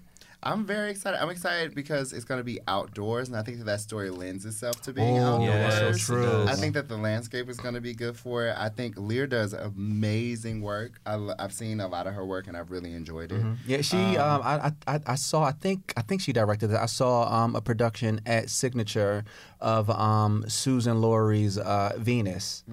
Did she direct that? I don't. No, I'm familiar with all her stuff during Public, but she does a show during the summer at the Public almost every year. Oh, wow. And the first thing I think I saw her do was she did the Odyssey with Brandon. Oh my goodness, one of my favorite performers. He was just in Rent Live. How dare I? Brandon Victor Dixon. Yeah, Brandon Victor Dixon. So talented. But she did that, and it was amazing. So I think it's in good hands. She's very creative. So I'm very excited to see what comes of this. I'm excited too. I mean, just to keep it real, everybody knows that the best part of Hercules is the music. Yes. And the music, of course, in the movie is all black women singing. Mm-hmm. So, I mean, I'm excited for that. I'm excited to finally have like a black god or a demigod or something. I mean, I remember saying that one of the things that, I want to see more of is, black wizards and gods and superheroes and fantasy and why not? Why can't Hercules be played by a black man? 100%. Or a black why not? person or a black body. Like it doesn't, 100%. Like why not? So I think that is really exciting. Then also like I have to be a little transparent of. It's a little side eye from me, or not so much a side eye, but just like I wonder with thinking about like who the book is written by a Latin man, it being directed by I believe a white woman, a non-black person. So I just find myself curious as to like what is the thought process behind having Hercules be this black man when, and then also like wondering why a black person isn't attached as a like director or like the writer of the book. So like just being 100% down here, like those are just thoughts that cross my mind as to like what's up with that. Like I wish I knew more of like the decision process as to the team that they decided to tell and the way that they're deciding to present the story. Even with that being said, I'm super excited for it and to be able to see what's going to happen with this black ass god. Yes. Agreed. And so transitioning into like black icons. So iconic entertainer Gregory Hines has been honored with a Black Heritage Series stamp. And so there was a ceremony for the Tony winner.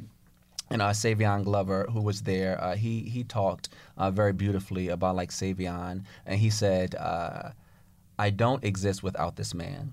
These young people that you see, they aren't born without this.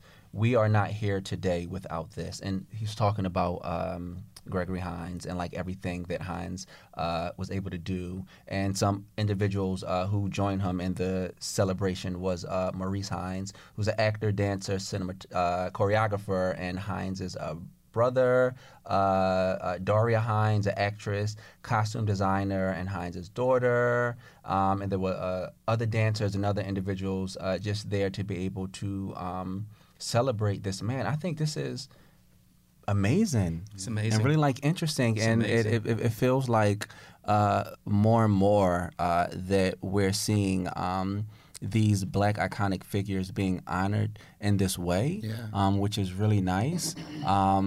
Took them long enough. Took them long enough. Well, I was going to say, very well. Very that. I would love to, and like I get it, they want to like capitalize and like sensationalize off of Black History Month, but like because it always feels like these stamps are rolled out during this time, so we can think of every like February, every Black History Month is going to be an amazing individual like being honored with this little crumb.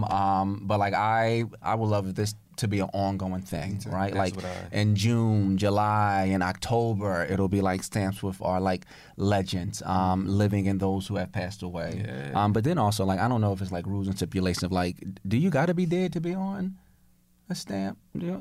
I think so. I don't know of no lie. I mean, don't get me lying.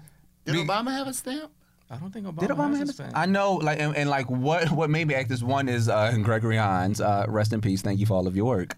And then also thinking about Maya Angelou, and it was it was a little like debacle because they used it was like a saying, and everyone was saying that it was from Maya Angelou, and like somebody did some research. It was like all these people, like Oprah. You consider Maya Angelou to be your mama, and you ain't know that this quote ain't from Maya Angelou, and it's on the quote. So literally, like, but thinking about that made me think, like, wait, do you have to be dead to be on the stamp? I think you have to be dead to be on the stamp. I think you have to be. Would not be surprised. I have no evidence to dispute that. I mean, we got the Neither Googles. do I. We got to Google. So, like, as you're Googling to, like, figure that out, I'm going to move on to our next hot topic, which is my boy, Ryan Jamal Swain will make his Broadway debut. Come on, Ryan. Love you. Choir boy. The news came out this week, and this is Ryan from Pose, who plays Damon on Pose so beautifully. So he will be joining the cast of Terrell Alvin McCraney's Choir Boy. He'll be stepping in as a cover of the lead Ferris beginning February 26th, and this will mark his Broadway debut. He was seen, He was seen off Broadway about maybe 2 or 3 seasons ago, and James Imes' Kill Move Paradise. Yes. And if y'all remember, another I Said What I Said, I did a monologue from Kill Move Paradise, which Ryan was in. Rest in peace, Siddiqui. Yes, rest in peace. And let's give a moment of silence to Siddiqui really quickly. Yes.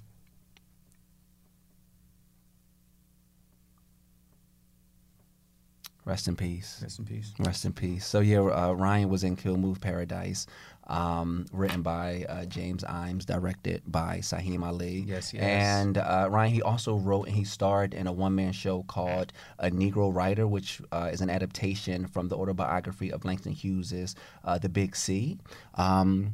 I'm really excited about this. Like, I can 100% see Ryan like in that role, just jumping in and slaying. I saw Choir Boy maybe like 3 weeks ago, and Jeremy was out, and Jonathan Burke, who was a part of the ensemble and also the understudy for Ferris. I saw him in that role, and Jonathan was amazing. Yes, Jonathan. He was absolutely amazing. Like just the entire time from like beginning to end, how he was just so 100% like in the body of that character and just so full and so beautiful. I really enjoyed seeing his work and like seeing that play, particularly like I was so moved by like the second half of that play and just like how the stakes just started to rise more and more and more. I thought was really, really nice. Did y'all have a chance to see? I'm saying it my birthday weekend. Really? Yes. Let's so get excited. it. This is so good. And it got extended for like, what was it, a second or third time? Yeah. It's just, come on now. Come on, these extensions. All right, I got that knowledge. Okay, come on. Drop us with that knowledge. Here it is. So this was published by CBS News September 28th, 2011. Oh, shit. Okay. Washington. For the first time, living people will be eligible to be honored on the U.S. postage stamps. The U.S. Postal Service announced Monday that it is ending its long-standing rule that stamps cannot feature people who are still alive, and it's asking the public to offer suggestions on who should be first. Since January 1st, 2007, the requirement has been that a person must have been deceased 5 years before appearing on a stamp. Wow. Before that, the rule was 10 years. By tradition, former presidents are remembered on a stamp in the year following their death, but that doesn't apply to ordinary citizens. Wow. So now officially, yes, living people can be on stamps. Wow. And but it's like the criteria like what, like that 5 year period? What was that, 5 years? Let me bring that up again. Okay, living people. Yes. Okay. We can be on the stamp. We can be on the I stamp. can see myself on my stamp. Come through. Could you imagine? Come on, I get to see it. Could you imagine like licking the back of my head, putting it on an envelope? That's me. That's me right there. Send me off. I think now anybody's eligible. But yeah, Okay. that 5 year span had to do with you had to be dead at least 5 years before you could even be eligible to appear on the stamp. And that was in 2007. So pre-2007, you had to be dead for 10 years. Oh. Yeah, ain't that These some... crazy ass stipulations. Who make these rules? White people. Yeah, I'm just that part. What is the function? Like, what is the function? And wondering, like, what is the function? And wondering, like, what is the T behind our next hot topic is NBC cancels Hair Live. Ooh. So, Hair Live was announced that it was going to air on the network, which is NBC, May 19th with Broadway director Diane. Is it Paulus? Diane Paulus. You keep looking at. I do. Black director. I literally do. Like, can you help me out here to make sure I'm on the right track? So she was going to be the director. I'm at the helm, and she was going to be reprising her position from the 2009 Tony-winning Revival. But it was said that NBC is canceling Hair Live, and is this? And so Paul I'm going to jack up his last name. Is he a director? Look. Something. I'll just say Paul T. How do you pronounce his last name? Ooh. I don't want to go there either. It's some white name, some white last name. And George Cheeks, the co-chairman of NBC Entertainment, said in a statement, live musicals are a part of the network's DNA. That's a little bit of a key to me because it just seemed like it's now a part of the DNA once it started to become popular. But they say live musicals are a part of the network's DNA, and we are committed to continuing that tradition with the right show at the right time. Since these shows are such enormous undertakings, we need titles that have a wide appeal, and we're in the process of acquiring the rights to a couple of new shows that we're really excited about. This sounds a little shady to me. Yeah. It sounds a little shady. It's because it's so broad. I don't like when they use that political language. 1,000 factors that did. It's so broad. So that it'll just make your mind just go like, it could have been. Like, it could have been. Before reading this, I thought that. So granted, like Rent Live was on Fox, which is a different network. But just thinking about like how that panned out. And we talked about it like last week of it was pretty much like a recording of them like marking it. So like us, the viewer, not being able to like really get the full scope of it and just like how it panned out overall and how some people will argue it was a hot fucking mess. I'm wondering if that could have been like a factor into NBC saying, hey, you know what, we won't be doing Hair Live. Thinking about what this musical Grin on another channel was given, how it was received. We don't want to take that quote-unquote chance on this one. But I think you are right, Chris, in terms of like the language of the statement. It could like be looked at in so many different ways. Is it they had talent, but the talent wasn't big enough, so they decided to like wait for it? Is it they have like other things in the work and they want to focus more energy in that? Like, NBC, what's going on here? I'm really side-eyeing that part of the sentence that says, since these shows are such enormous undertakings, we need a title to have wide appeal. Wide appeal. And we are committed to continuing this tradition with the right show at the right time. Like, what does that mean? What? Yeah. Like, I'm sure y'all already knew ahead of time that y'all were going to do this, and y'all, I would imagine, figured out the date ahead of time. So like now what has changed with like y'all thought process of that date not working, this show not working? And like I said, for me, I really do think I could be 100% wrong, but I wonder if Rent Live has something to do with this decision. I also feel like Hair is a very political musical. And we're in a very, a hotbed political time right now, and it's a lot of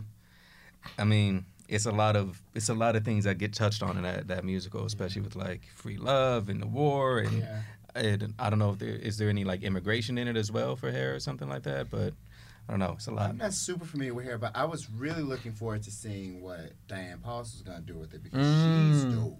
I love her shows. She's very, very, very, very, very good. And she's very. I've worked with her a few times, and she's one of those people who does have that. Remember we were talking about being genuine? Yes. She does have that about her. And you can tell, like, she just puts a lot of time into, like, who her assistants are and making sure that there are people from the communities that she represents on the creative team. There's a lot of little...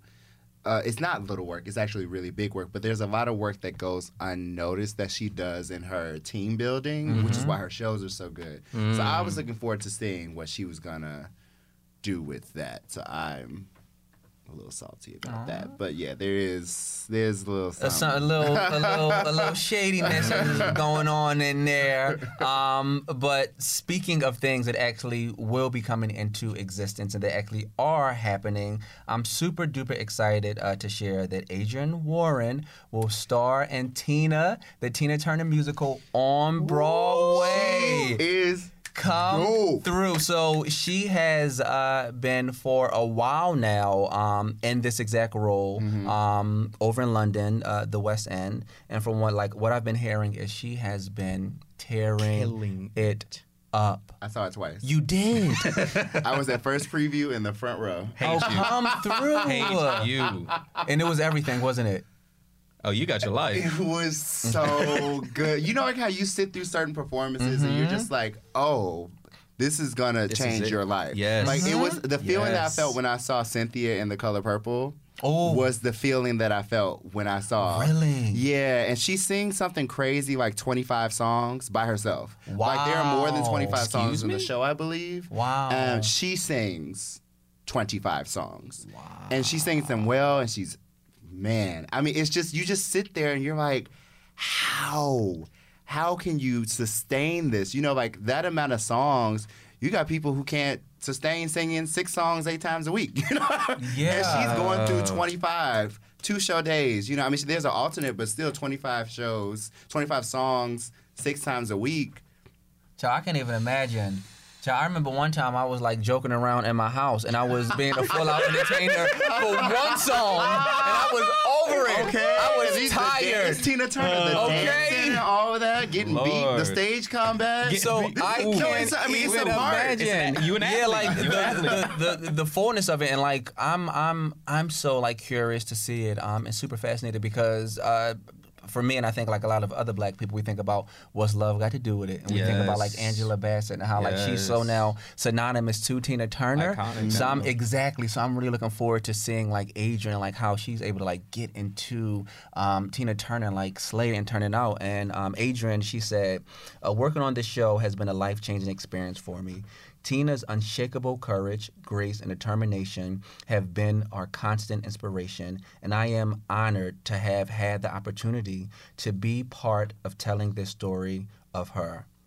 It has been an amazing year in London, working with the incredible Phillida Lloyd. Phillida Lloyd? Yeah, Phillida Lloyd. Okay, look at you. Katori Hall come through. And the creative team in a city that has welcomed me with open arms. Returning home to Broadway in this role and in this show is a dream come true. And it's currently running the West End through April 13th of this year, and it will be coming the end of this year. Please get your tickets this fall to Broadway.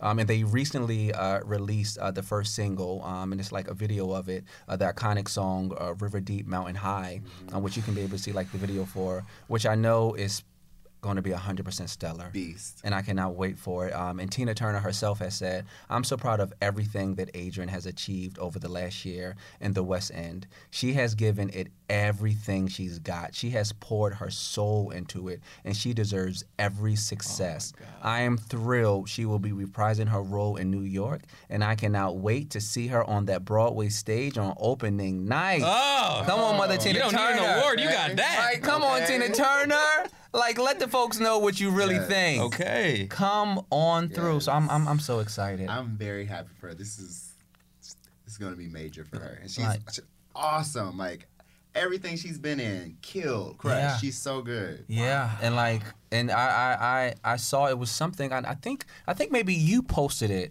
Yeah, you posted it, Chris. It was like a video of her like performing, and like you were going off of like let me get into this, because you know sometimes some people can be so hyped for something, and you see and you're like, okay, but no, it was everything. It was every single thing. Everything. So I cannot wait to see what this is. You want to what I appreciate about her? She, like when she does her public performances or like her TV performances, she sounds the exact same. Really? She don't get on TV and try and oversing or option up. What you see on TV is what she gonna do in that theater. She don't do nothing. She do what she's gonna do the best she can. The best she can. And she's gonna give it. Yes. She's gonna give it. And while we're in the space of talking about Broadway musicals, so we talked about Michael Jackson, his bio musical, Don't Stop Till You Get Enough, will. Now it's we talked about it going to Broadway, and it's like on that trajectory because it will open in Chicago ahead of its Broadway run. Wow. So the music is inspired by the life of the deceased pop icon Michael Jackson, and the title for it, like we said, is Don't Stop Till You Get Enough. It's still in development. After a reading in June of last year, the musical is named after Jackson's, of course we know his classic song from the 1979 album Off the Wall. all. And it will incorporate Jackson's music catalog. And we also talked about that the 2-time Pulitzer Prize winner Lynn Nottage is attached to the book. It will be the writer, and Christopher Wilden will direct and choreograph. So I think this is really amazing, at least from like my understandings and seeing of like the trajectories of like musicals, of just them going through this like process of like kind of like feeling what the musical is, filling it out to really shape it through like this like tour of going to different cities before it gets on Broadway. So I'm really happy that it's like on that trajectory to like really help shape and like really figure out the nuances of what the show is before it comes to Broadway. I think about, we just talked about the Tina Turner musical, and last week we were talking about Ain't Too Proud and how it had that trajectory, and that's another show that I'm really looking forward to. Ain't Too Proud, I'm looking forward to that one. And so it's really nice to hear that Michael Jackson's his bio musical is getting that same. We get our entire life. We get our entire life. You got Temptations. You got we get everything. Are there like, and it's so many to like think of and name, but I'm still just going to ask the question: are there like any songs from the Michael Jackson musical that y'all like? Oh, like I want this to be in there. I'm excited. Remember the time. Oh, I was just gonna say that. Come through. I was just gonna say that. Chris. Yes. Come through. Remember the time. Dangerous. Leave Me Alone. Leave Me Alone. I will say, I don't know if this is like one of his like biggest songs, but for me it was like, I'll put this song on repeat. I don't even know how this song honestly will work in a musical, y'all, but like his song Butterflies. Oh my gosh, I would live for that. I'm going to listen to it after this episode. That's how much I love it. But that song too. I don't know how it would function in a musical. Like how would they like dramatize it? But I would love to just. And then also, like, you need a little bit of, like, that softness in there, too. Of course. So, let's see what that was. Smooth Criminal. That's the love song. I want them to do the lean on stage. Song, the Butterfly. Ooh, they got to do the lean on stage. And that transition into him having his first baby. Actually, let me just not throw out all my Okay, like, let me hold on to these ideas. On to this for my Let me stop. Let somebody pay you for that. Let somebody pay you for that. And it just seems like we are on, like, a musical kick right now, because I want to talk about In the Heights, Lin-Manuel Miranda's. Drew jacked his name up all the time, and I feel like I just jacked his name up. Manuel. Because Drew always say Manuel. So I literally said Manuel too. And like I literally had to stop myself real quick. I said, wait a minute, I'm not going to keep on going with that. Okay, Lin-Manuel Miranda. There you go. In the Heights, his musical is now going to go to the screen. Yes. And we have learned, news has come that Corey Hawkins will play Benny. Come through, Corey. Yes, Come through. That. So I never saw In the Heights. So I've never seen it either. I don't know like this character that he's going to play, but I'm super excited that he is going to be up in there. Corey Hawkins is we know him from Straight Outta Compton, and then also the last time he was on Broadway, he was in 6 Degrees of Separation, which I think might have been like 2 seasons ago.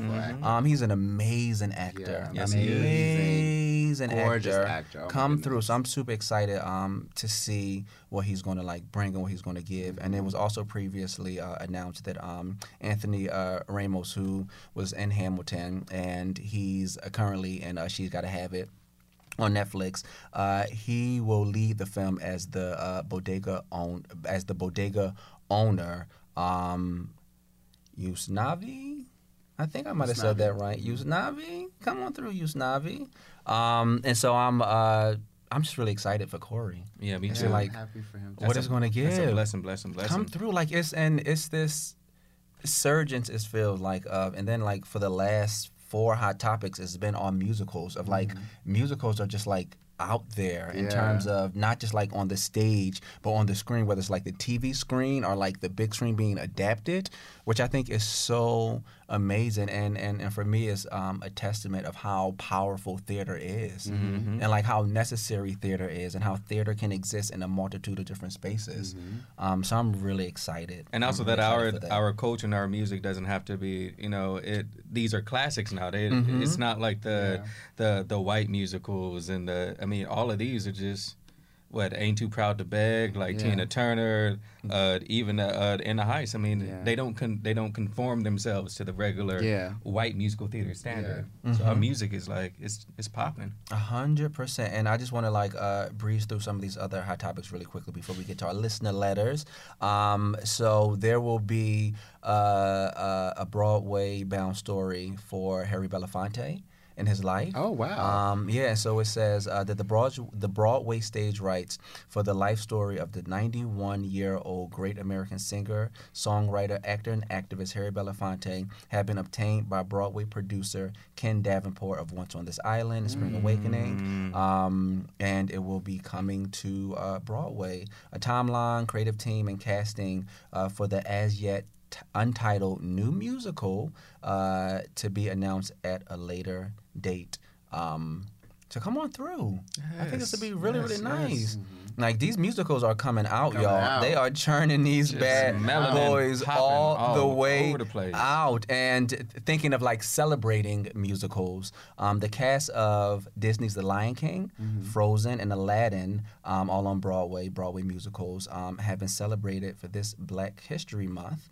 And so what it says is cast members from The Lion King, and again, cast members from Frozen, from Aladdin, our beautiful Black folks were brought together and kind of celebrated in this beautiful video that you can go online and see, and this beautiful photo shoot that happened with them, just celebrating Blackness on the Broadway stage, and what does it look like to be able to exactly, that's exactly what it looks like, to be able to see ourselves up there and reflected, and just seeing all of that melanin come through.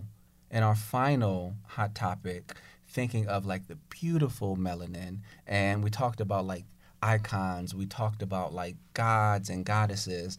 Let's talk about Cicely Tyson being on the cover of Time magazine. Stunning. So Cicely Tyson, she was graced us, I should say. We're lucky enough to have seen this cover with her on the magazine, and she just talks about her love of acting and what it means to her. And there was a guest editor, the amazing filmmaker Ava DuVernay, who was a part of it as well. And that's what I love so much, y'all. Just to see a community come together and just celebrate each other and to celebrate our living legends, giving them flowers while they're here right now, which I think while is they're here. While they're Give here. me my roses now. And Cicely is here and kicking, y'all. 94 years old. And she said she has no plans to retire right now. She's I'm look, still gonna tell this is my purpose. This is why I'm here right now, and I still have breath in my lungs, and so I'm still going to do my purpose. And if y'all get a chance, please check out this outfit. Check it out. She's so gorgeous, so gorgeous, so gorgeous. But yeah, so that's everything in our hot topics, and I want to end it off with our listener letters. Okay. Are we ready? We're ready. Okay, so we have two. Okay. This first one is, so last week Loy A. Webb was here. She has at MCC The Light, which is opening tonight, as we speak. Hey. The Light is opening at MCC, and it's the first play in their new space. So she is with breaking the black grounds. director. A black Hey. director. Black woman. Come through, and that entire cast is. That entire creative team is beautiful and gorgeous. And I saw it on this past Wednesday, and it was everything. I had to tell Lloyd that it's so nice to be able to tell and to be able to feel when Black writers are writing for us, and to be able to feel that love that they have for us throughout the entire story. Is a beautiful two-hander of this couple just navigating what it means to, as Lloyd beautifully said, seeing these three parts in their relationship, when they're in joy, when they're in pain, and when they're in redemption, navigating through that. And it's such a beautiful story. So I recommend everyone go see it and celebrate Loy. And so what made me say that is our first listener letter is a response to last week's episode, and this is from Cecilia. She says, this is to you, Loy, so I hope you're listening.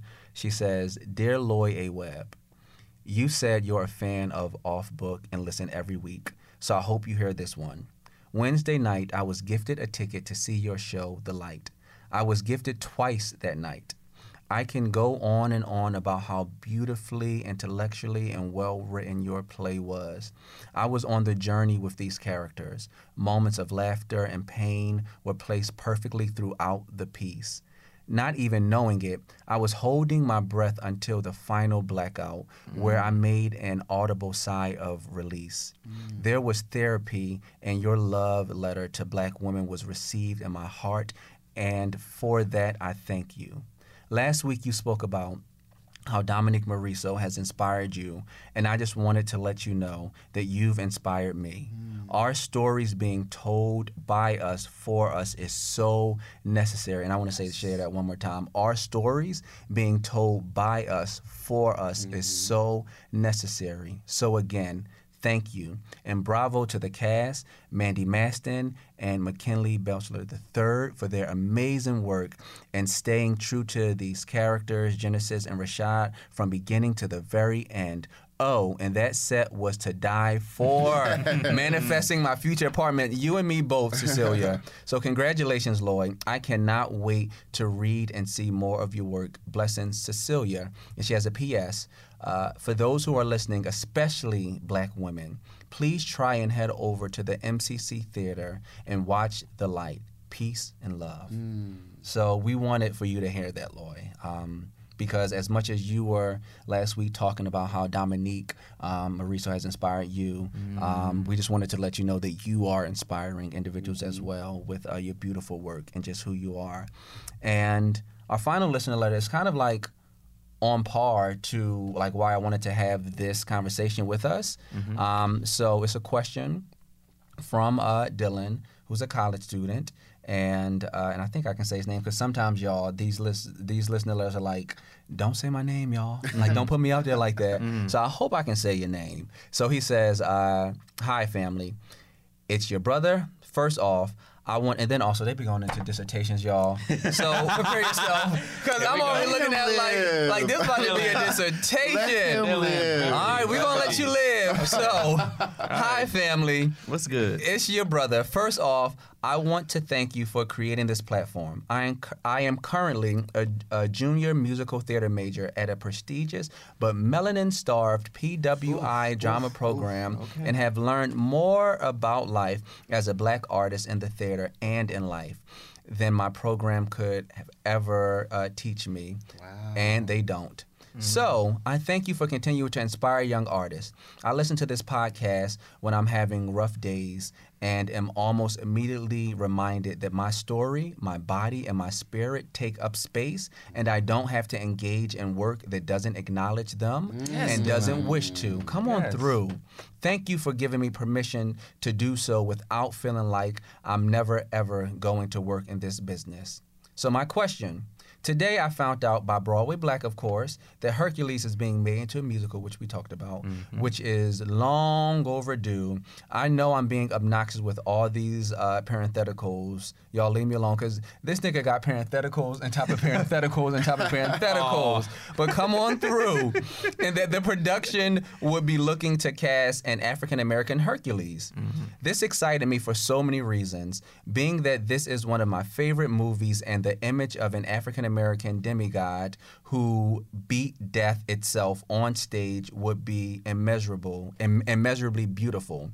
On Facebook, I saw that a white man was talking about the decision taking away opportunities from other POC and why only African Americans. First of all, mind your business. Yep. This bothered me, as it felt like it was villainizing the decision to cast Blacks, as opposed to calling out the American theater for using actors of color as promotional candy. I responded, sharing my thoughts, some of which were supported by conversations had on this very podcast. And he continued to respond, telling me that casting a Black actor in a role is basically excluding other actors of color from getting the role. Or, exactly, sigh. Or, in white people terms, oh, a racist Black person. Finally. He also used vernacular like exclusively black. And if you didn't like it, if you don't like it done to you, why are you doing it to others? Long story short, am I wrong for being angry? I understand that this is a huge issue with including other groups of color within this ever-growing conversation and ever-going conversation about race in America, even though it's primarily because the system was curated to specifically keep black people in bondage from the start. I also understand that wanting a black Hercules is not a bad thing. It's not taking away anyone's gig, in my opinion. Thoughts? Thanks for reading.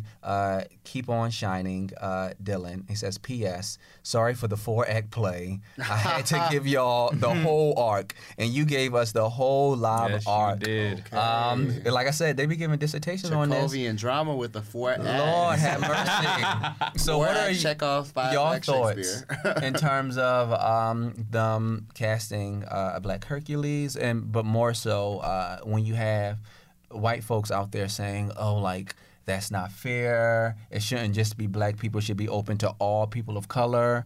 What are your thoughts on that? It'd be the same people that say that stuff, but don't ever speak up when it's all white people in the play. 100%. Or they don't speak up when, like, the casting literally says, like, oh, we're looking for this Caucasian person to play this, but, like, it's not a race play, so, like, can't nobody else go in for it as well? Mm-hmm. Like, I have no problem with if this is being intentional by the director or the playwright or the producing company or institution that's putting it on. If they want to have it be all black, then, like, what's the problem?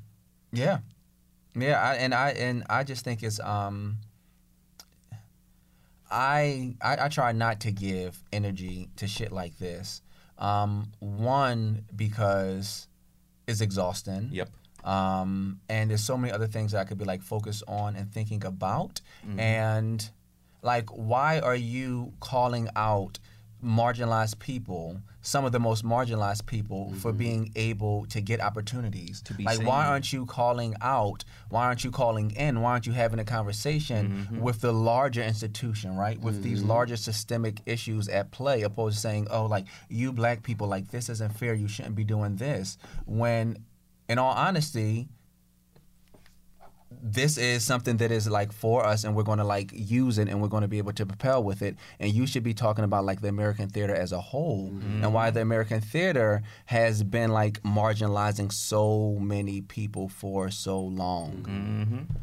Do you have any thoughts about it, Chris? Yeah, I do. I mean, first of all, it's extremely inappropriate for the person who made those comments to have made those comments, because it just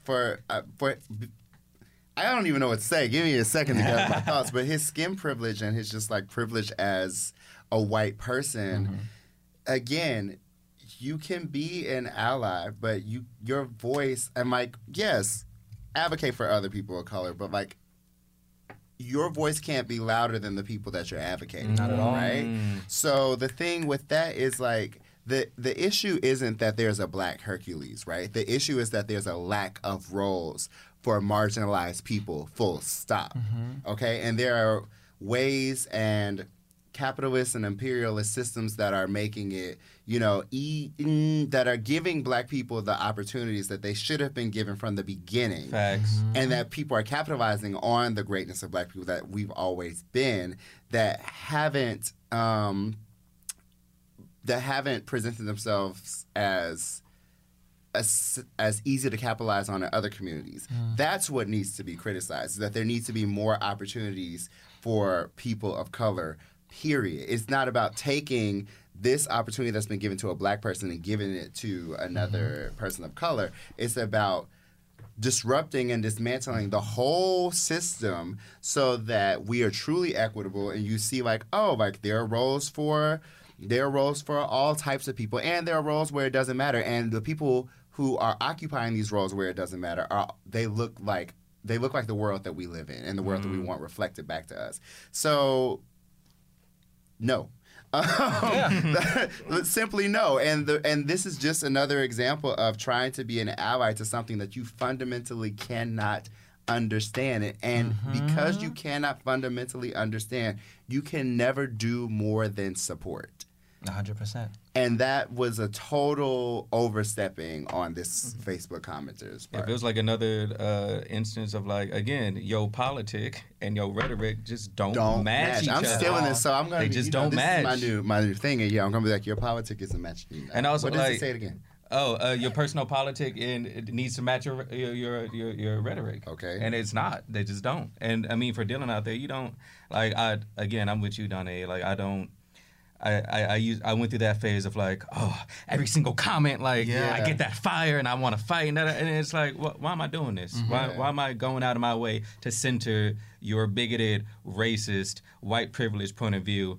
You know, putting more like energy and like concentration and like going out of my way. I could be working on so much other stuff. I could be calling my mom. I could be fostering like these other black relationships around me and building them up. But instead, I'm here trying to have like a Facebook argument, which is not even going to go anywhere. Yeah, because like in all honesty, like we hope and we want to be able to like change people's thought process and their minds and like their hearts. But that's not always going to be the case. Mm-hmm. Like, that's not always going to be the case. And, like, I had to learn that for myself, and I had to figure out, like, what are my battles? Mm-hmm. Like, what am I going to put energy towards, and why am I going to put energy towards that? And this is one of the things that you're not taking my energy. You're not going to take my energy, and you are not wrong at all. And just rest assured in knowing that you aren't wrong at all. Yeah. And also, I just want to say one more thing, because I just feel like I'm on this kick where it's just like, even if this person was trying to be an ally, what he doesn't realize is that inevitably he's helping perpetuate divide and conquer, because now he wants people of color to have an issue with this other person, with this black person who is also a person of color, to get that role. And it's just putting people of color against each other when we didn't create the system in the first place. There's no investigation of the system that this person who put this Facebook comment online benefits from. You just, even in you trying to advocate for other people of color, you have manifested your toxicity by putting people of color against each other. Your best effort to champion a community that wasn't yours was violent. Yeah. Which is why your voice cannot be at the forefront of someone else's liberation. Facts. And what I'll say to you, Dylan, is no, you weren't wrong for feeling angry. And like, I really hope that you're able to find a way to like release that energy, because you talked about once you found out this news about Hercules, and about Hercules being like a black person, and there was so much joy. I hope you get back into that space, because like that's the space that you deserve to be in with this news, and don't let this person or anyone else for that matter like take that joy away from you, because it's yours and you deserve it. So I hope you get back into that space. So that's our last listener letter. Okay. That's it, y'all. This was so much fun. Oh, my God. This is a blessing. So much. And I just want to end on, if it's, again, really wanting to have this conversation and so excited for this conversation to be about black students and like white institutions. Is there anything that like y'all can say to black students out there that are in white institutions in terms of like how to navigate through? Yeah. Like any tips that you can give before we leave? I would say just remember that this is black students. This is your craft. Like, this is your art form. Like, the West doesn't have any relationship to art that it hasn't been appropriated or come from colonialism. So like, this is yours. You may be in the minority in the program that you're in, but fundamentally what this is and what it's made from and the heart that it comes from is something that is in your blood and is yours, and that's something that you just can't fake and that can't be made up for. So take pride in the fact that this is your art form. Like, this is your people have created this. This is in you, and other people may be able to learn and grasp it, but it's not the same. Like when it's in you. So it's yours, and if anything, when you're in these spaces, you're reclaiming space. They haven't given you anything. They're benefiting from you being there because you're reclaiming the space. It should have been yours from the beginning. Yeah. I guess, the biggest thing I would say is that just always keep in mind, first and foremost, that, like, you belong to yourself. Amen. And, like, I remember, just being an undergrad, wanting so much to be validated by my white professors and by this white institution, and then realizing that like, oh, they can't give me that validation because they don't see me in the first place. And me putting stock and worth and trying to get them to see me, I'm doing myself a disservice. Because I'm saying that like I'm only worthy if I'm owned by them. If they put their chains on me, if I'm owned or if I belong to somebody else, then that means that like I'm worth something, that I have value.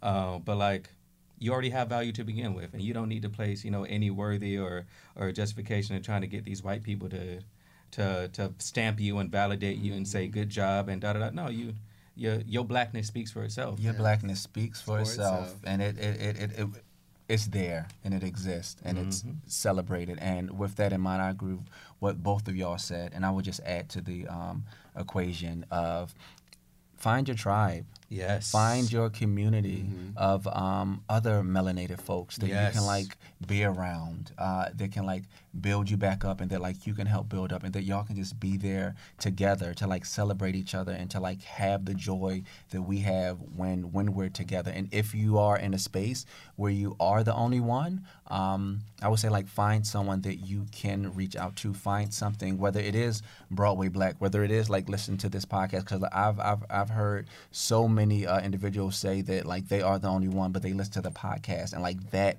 is what lifts them up. Yes. So on top of what like these two amazing individuals just said, I would also say like find your community and allow your community like build you up, and to be there with you and to celebrate you, because this is like a small moment and something so large and so big and so grand. So thank y'all again so much. And I will say I'm looking over at this clock, and it is over 2 hours.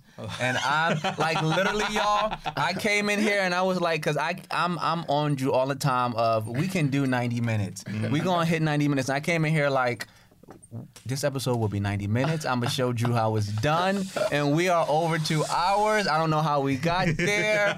What the fuck? So we are about to be out of this BIH. Thank y'all so much. I appreciate it. We just hit our mark. And as always, bye, my niggas. Yes. See y'all later.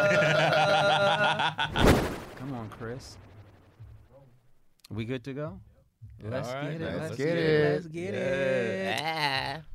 Hey, it's Leslie Odom Jr. here on the Broadway Podcast Network to tell you about the Rise Theater Directory, a program of Maestro Music. Rise is a national online resource designed to connect and empower backstage and administrative and creative theater professionals from underrepresented backgrounds. If you work or aspire to work in the theater community, this can help you find your next project. And if you hire theater professionals, search the Rise Theater Directory to find your next team. Create your profile now and get more information by visiting risetheater.org. That's theater with an RISETHEATRE.org, because only together we rise. It is Ryan here, and I have a question for you. What do you do when you win?